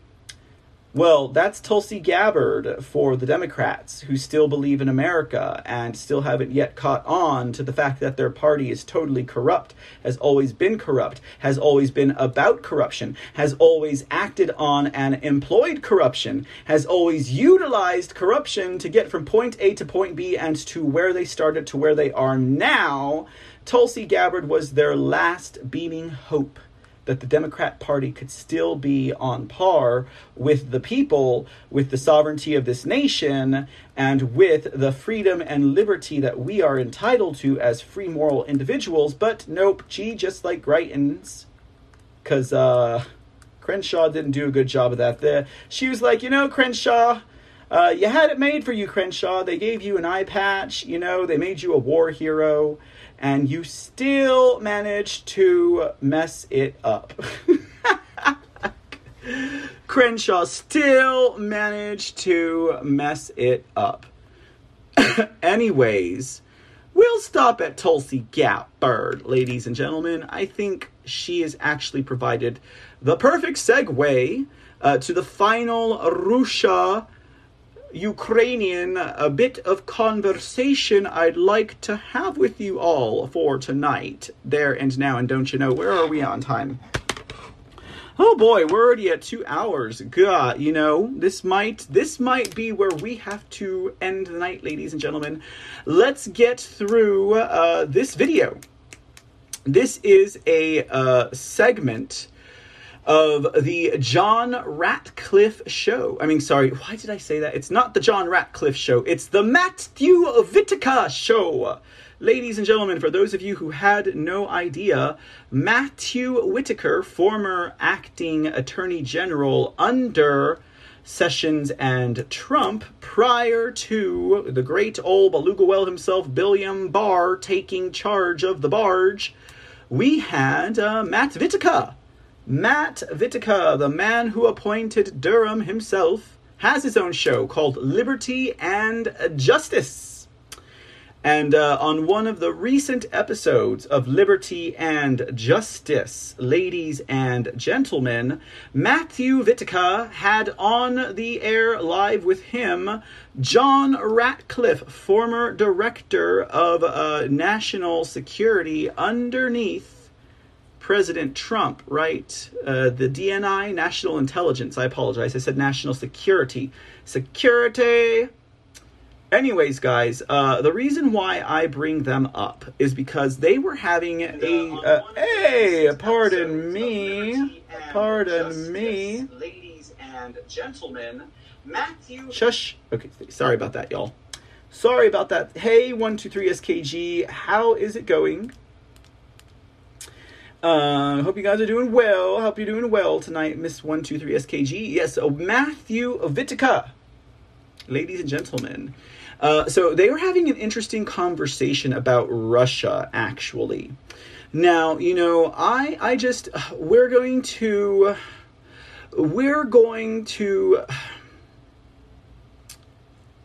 things are about to get a little hard, ladies and gentlemen, okay? How else do I say it?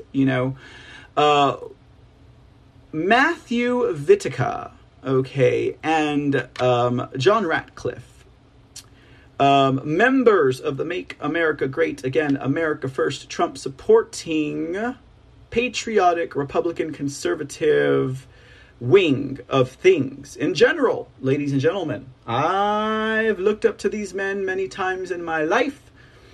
Ratcliffe,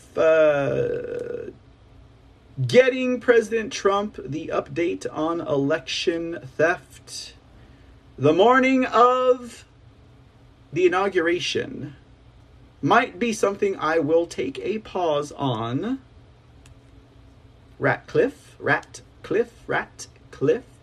But, There comes a point in time, ladies and gentlemen, where every God-fearing, red-blooded, patriotic, conservative, awake American just wants those whom they hold, respectfully so, in higher regards than most, possibly as one of the final pieces of our salvation as a nation and to the restoration of the republic. There comes a time when we just want them to tell us the truth, to speak truthfully, to speak as if though maybe there were not children in the room, to speak as if though they were in front of an audience that has an iron stomach and can deal with and can understand and digest and comprehend the things of this world. There comes a time when you don't want them to have to feel like they have to protect us anymore, you know?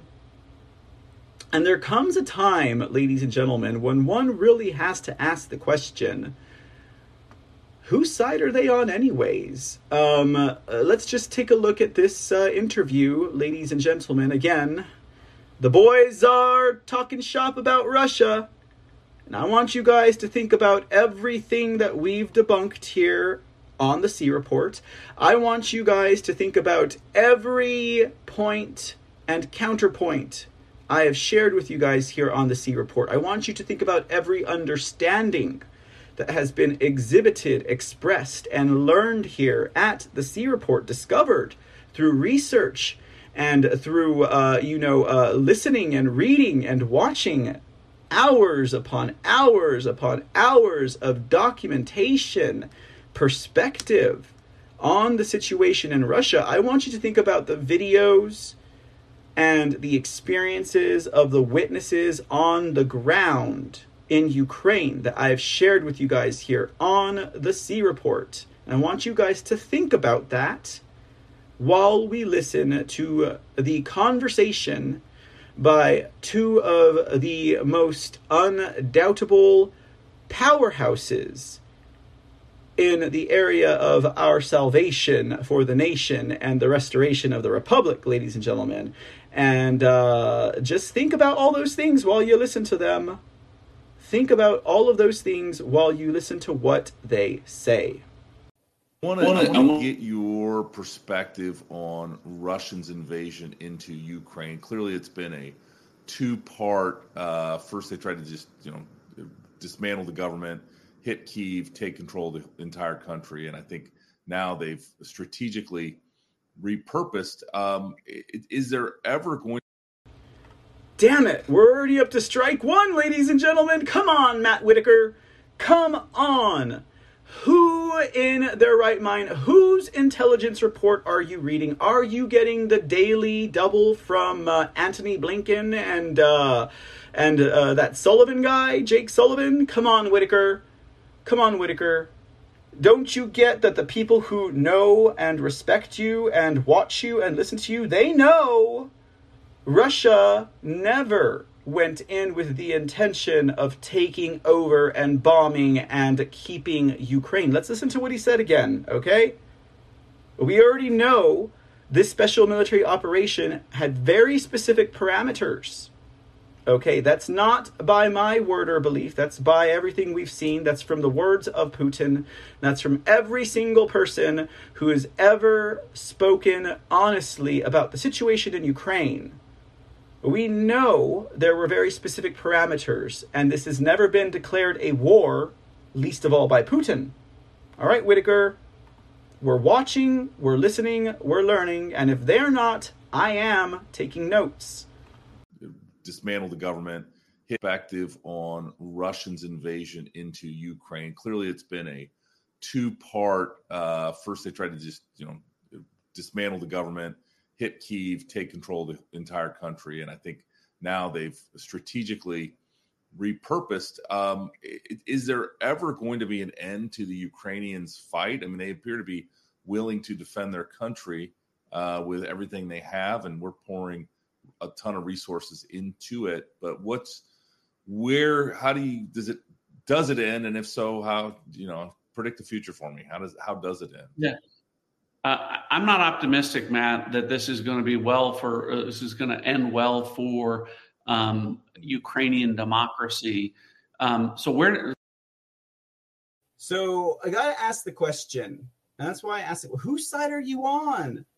You want to save Ukrainian democracy? I'm all for saving Ukraine, but what about the people who are running Ukraine?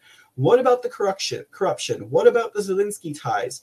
Where's all the money that we've given you guys? Billions of dollars gone so far in Ukraine. Do we get an itemized receipt back? Do we get to find out where that money was laundered to? Why don't I like the tone of this conversation?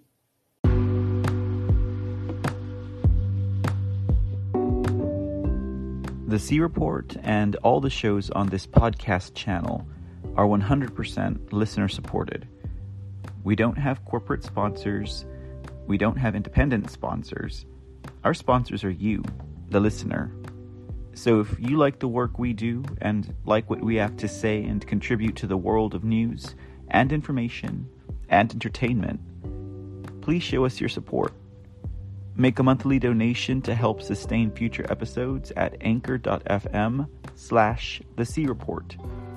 Your support is greatly appreciated. From 99 cents per month to $4.99 per month to $9.99 per month. Every donation counts and every bit helps.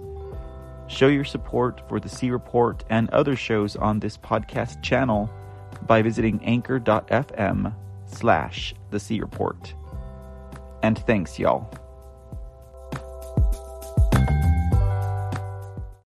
Let's start where what's important to look at this is where did this come from? And really, if you trace the problems that we're having with Russia, with China, with Iran right now, it all goes back to Afghanistan. And at the time, many of us said, in the face not just of a withdrawal, but of a defeat, of a retreat, of a surrender, the kind of a surrender that allowed, even as the Biden administration is backing out the door, 13 Americans are killed, at the Abbey Gate, and Afghans are falling off the wings of C-17s or being ground up in the wheel well. It was that feckless withdrawal and retreat that really said to the rest of the world, primarily to our adversaries, boy, things are changed. Donald Trump is not the president anymore. And so we all, you, me, everyone else thought they're going to test us. They're going to see, gosh, if the United States gets punched in the mouth, are they going to punch back? And the first example of that is Putin and Russia and Ukraine. So, Vladimir Putin, has always wanted to reunify Ukraine into the Soviet, the old Soviet sphere of influence, which is why he took that first step in taking Crimea when Joe Biden was last in the White House. Okay. So there's this ancient program that they are still running on. It clearly has been shown. Just review that history book. And he is going with news from a long time ago. Now, I've read a lot of Eastern Hemisphere type news coverage, etc. And I never heard that Russia was to be brought back to the Soviet Union era type of powerhouse. From Putin, I've never heard that.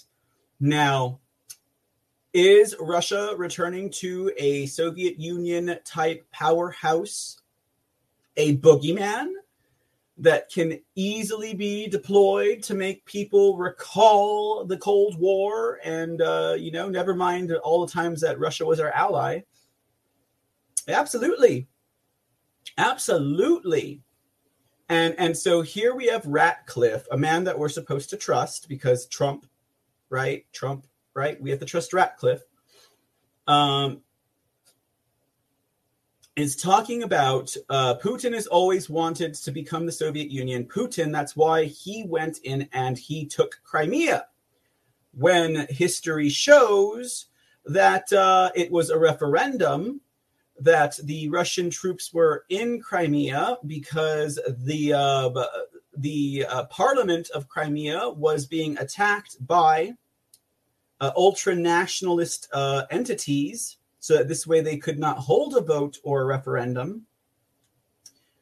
And that was that, and that's the reason why Putin did not accept the Donbass region into Russia per a referendum, because that would be far too easy for the West to spin as Putin taking over more land to return to the Soviet Union era.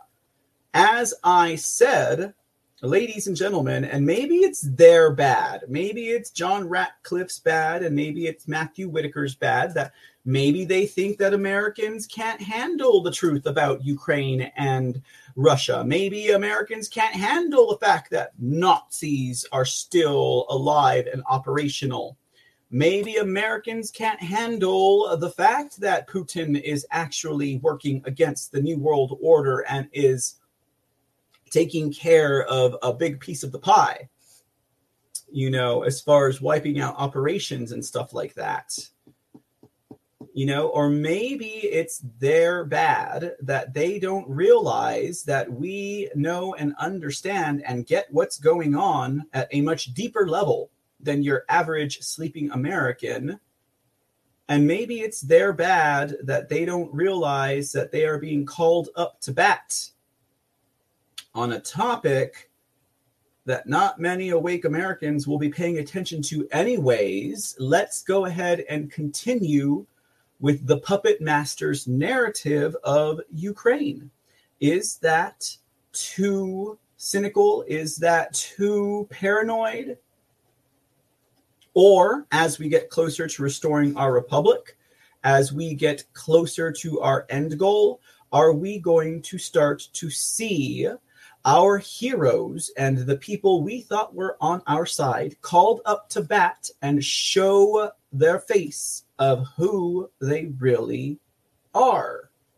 The end's not for everyone, they say, but that's what they say.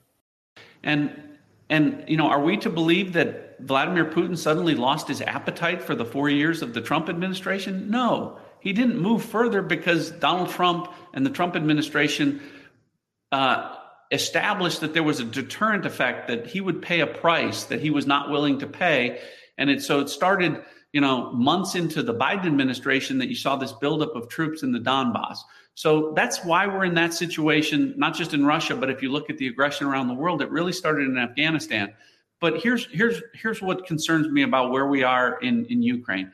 There's a difference, Matt, between helping Ukraine and helping Ukraine win. And the Biden administration from the beginning was never about helping Ukraine win. Here's the best example I can give you of this. Putin's invasion started on February 24th. On February 26th, what did Joe Biden and the Biden administration encourage Volodymyr Zelensky to do? Leave town, to do exactly what they had done in Afghanistan. They offered him a ride, to which he famously said, "I don't need a ride. I need ammunition."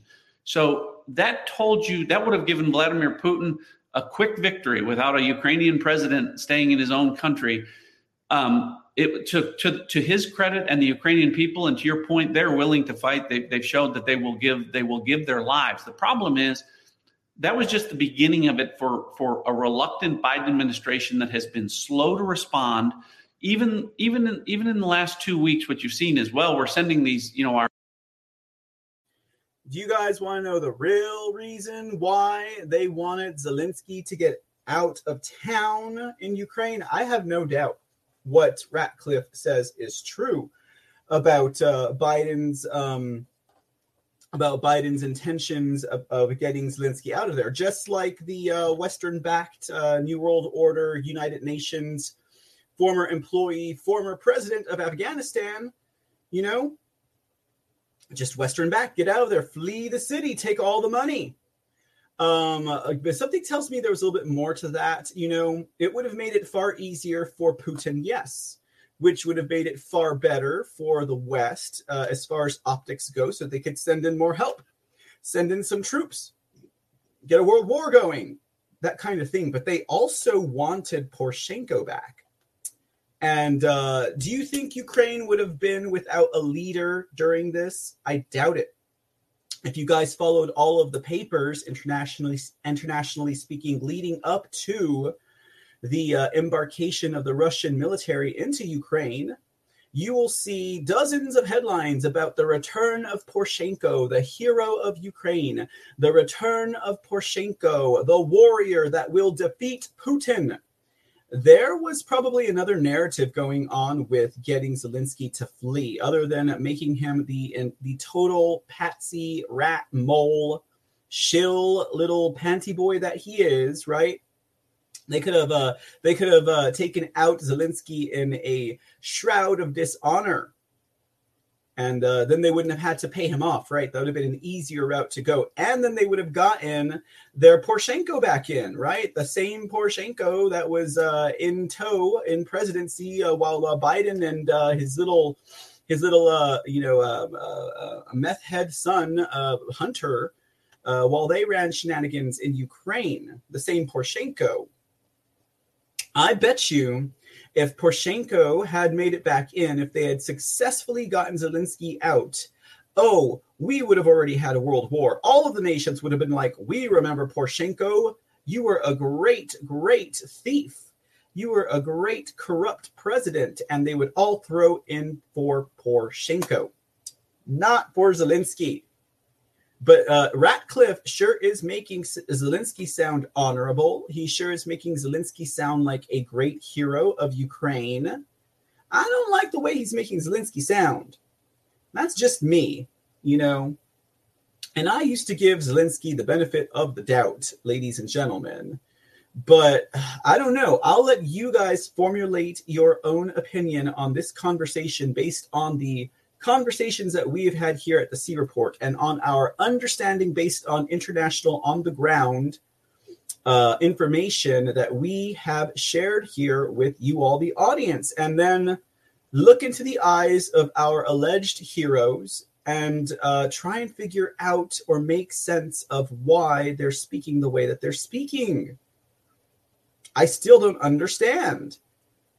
They sound like globalist hacks, the way they talk about Russia and Ukraine. I'm just saying, if we understand, they have got to understand what is going on in Ukraine. Leave town to do exactly what they had done in Afghanistan. They offered him a ride, to which he famously said, I don't need a ride. I need ammunition. So that would have given Vladimir Putin a quick victory without a Ukrainian president staying in his own country. To his credit and the Ukrainian people, and to your point, they're willing to fight. They've showed that they will give their lives. The problem is that was just the beginning of it for a reluctant Biden administration that has been slow to respond. Even in the last 2 weeks, what you've seen is, well, we're sending these, our HIMARS, our high mobility artillery rocket systems to help Ukraine. Matt, we sent 4 HIMARS. They asked for 40. I mean, it's this continually slow and insufficient response. And I think as a result, what you've seen is Vladimir Putin knows that. He's playing the long game. He's playing the game of attrition. And as a result, Joe Biden stood up there and tried to take credit for, Europe is unified, NATO is unified, we're all on the same page. And that was true in the beginning, but the way this works is, public support creates public pressure, which brings about, the invocation of sanctions. But the opposite is true. And now this is what you're starting to see, Matt, is there's a lack of public interest in this, which means there's a lack of public pressure, which means the sanctions are going to fall away. And you've already started to see some of this fracturing. And so, Vladimir Putin, is grinding it out. And people say, well, gosh, they've lost so many troops. One of the things that I learned, Matt, in reading intelligence reports as the DNI is you learn a very scary fact, which is, our leaders lament the loss of, 13 Americans at the Abbey Gate. Vladimir Putin doesn't care if he loses 30,000 soldiers or 300,000 soldiers. His mindset is, they're cannon fodder. There's always more as long as I get what I want. And so that's the approach he's taking. So I don't like how this is trending. Okay, because I'm not a Putin apologist, but I gotta say, we don't know that. We don't know that the Russians are cannon fodder to Putin. I mean, I get it. Anytime we watch any type of public proceeding, it could all be manufactured. Look at the 2021 inauguration, right? Every time we see Putin, we could just be seeing what they want us to see of Putin, the show that is Putin. He really could view his Russian people as cannon fodder as long as he gets what he wants. It is very counter.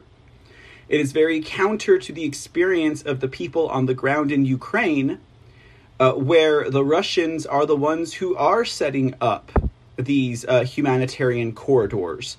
The Russians are the ones who are providing aid and food and supplies and resources to the Ukrainian people. The Russian people are the Russian forces are the ones who are ensuring that civilians do not get harmed.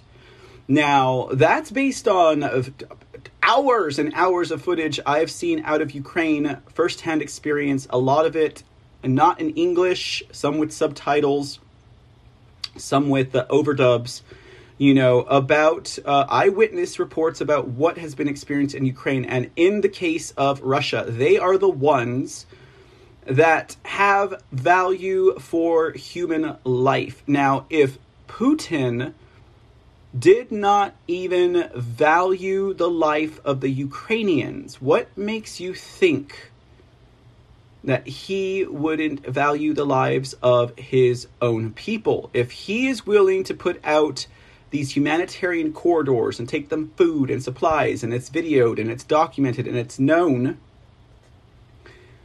how on earth could he possibly view his own people as fodder for his own will? It doesn't make sense. It doesn't add up. It doesn't line up. And we have independent corroboration of this point.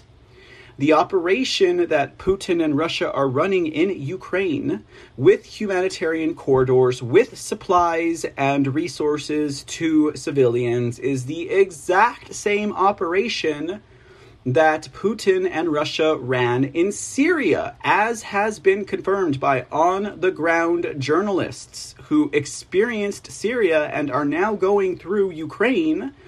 And they can identify and they can verify that Russia's stance in these conflicts is typically humanitarian and civilian-centered. In other words, to ensure their protection. Now, if Russia's military is acting the same way in Syria as it does in Ukraine, and you see how the Ukrainians are handling this and what they're doing and using people as living shields and bombing their own infrastructure and people, does any of what Ratcliffe just said, any projection or any assumption or any tall tale about Putin being a bloodthirsty, war-hungry demon make sense? It doesn't. It sounds like the same old propaganda spin that we get about Putin from the elitist establishments. It sounds like stuff that they are forcing us to believe as the ultimate truth. And I don't like the sound of it. And actually right now I'm kind of looking at Matt Whitaker, and Matt Whitaker has this face that's kind of like, I can't believe you're saying all this. Anyways, you overstepped the information I was looking for, Mr. Ratcliffe. I'll leave it to you guys to assess yourselves. These are just my thoughts, okay? And I also don't like that the impact that this is going to have, if this ultimately ends up with a Ukrainian defeat or the Russians picking up territory, which they very clearly have. I don't like the impact that's going to have with regard to China, because if I'm President Xi, what I'm looking at is I'm saying, if the European community and the West can't stand up and succeed against the 15th largest economy in the world, if that's too painful, if they can't stand the cost of all of this, what are they going to do against us, the second largest economy, fast closing on the largest economy? And so I think it emboldens him to think, maybe now's as good a time as any to move on Taiwan. And that's my fear over the next 30 months is that he'll see that if this is unsuccessful because of the approach that the Biden administration has taken, it is just going to engender future aggression from other adversaries around the globe. Yeah. One of the things that just crossed my mind as you were explaining so importantly what's happening between Russia and Ukraine and how Vladimir Putin is thinking is I noticed over the weekend, last weekend, as always happens in Washington, D.C., a leak of intelligence with an estimation that, essentially Russia is going to kind of run out of steam in their war effort, and they're going to have to retool and renew some of the fighting units that are in this. As DNI and as Attorney General, when I was there, I was so frustrated by leaks, especially intelligence leaks. We investigated them. We tried to prove the cases that we could. Oftentimes it's too distributed. The intelligence is too widely distributed to actually get to sort of who had access to it and therefore who leaked it. How are Americans that read news reports of intelligence leaks supposed to handle that information? Do you have a best advice? If you read it, then it's true. If you read it, you got to understand sort of what the evaluation is, since intelligence is more of an art than a science. I'd love your perspective as a former DNI. Well, unfortunately, you can't just accept it as true, because we've seen that many of these leaks, are not true. And really, when I hear about a leak, unfortunately, and this is the opposite of what you should be thinking, I think, what's the political motivation here? And that will really tell me whether or not the information is reliable. So let me give you, an example. When I was DNI, one of the things that quote unquote leaked out of the intelligence community was that there was Russian bounties on American soldiers, and that Donald Trump, because he was an ally of Russia or Putin's puppet, was unwilling to do anything about that. Well, the simple truth is, Matt, there were no Russian bounties. And so when I talked to the New York Times editor and said, this is simply not true, you can't report this, and he said, well, we have sources that tell us this is true. And I responded, excuse me, I am the source. I'm the head of the intelligence community, and I'm telling you it's not true, but they printed it anyway. And as you know, it consumed the American public, conscience for a while because it was so outrageous. Well, fast forward into 3 months into the Biden administration, and then finally there's this acknowledgement that, that whole thing about Russian bounties, there was nothing to that. It turns out that wasn't accurate. But it drove a political narrative that they wanted, which was that Donald Trump was sympathetic to Russia and unwilling to stand up to them. And it was simply not true. And so you see it both ways. And so, when I hear that, to the point that you just made over the weekend about Russia's running out of steam, is, again, this is a leak that I don't find credible, because at the same time, if you're moving flags on the board, what you see are more Russian flags are moving forward and Ukrainian flags are moving back. He's increasing his territory. So to me, that quote unquote leak of information, that Russia's hanging by a thread, is really to try and make people feel better about the investment that the West is making and that the progress that they're making in standing up to Putin. When, again, to your first question, I think this is a war of attrition that's going to go on, and the long game benefits Vladimir Putin. He's done this before. He's been successful in other places before. And unless and until, the West says, you know what, Ukraine may not be a NATO country, but we're going to treat them as such, and we're getting more involved, then, I think that this favors Russia in the end, and I don't believe that intelligence. Yeah. So also the G7 meeting, what do you think was helpful that they took off their jackets, rolled up their sleeves, took off their ties, and then were overheard, essentially making insults to Vladimir Putin? I don't sense that Putin is the kind of guy that likes to be mocked by the, sort of white wine drinking, brie tasting G7 leaders. It's funny you say that, Matt, because I thought the same thing as I watched this, and I thought how things had changed when President Trump used to go to those things, and they were not nearly as collegial because he was calling out the things that that the group had or had not done, and in the past. And I mean, I got to tell you, the picture that you just described of these guys walking out did not inspire confidence in me. When you sit there and think these are the leaders of the of the democratic countries of the world, and I thought Donald Trump was conspicuous by his absence, and the idea that there was a strong leader who would stand up to President Xi and Vladimir Putin and others. And yeah, I think it's absolutely the wrong approach for a group that does not have any success to point to, in connection with this issue moving forward. And that gets back to the point where leadership has consequences, but the most important leader in the country is always the leader of the United States of America.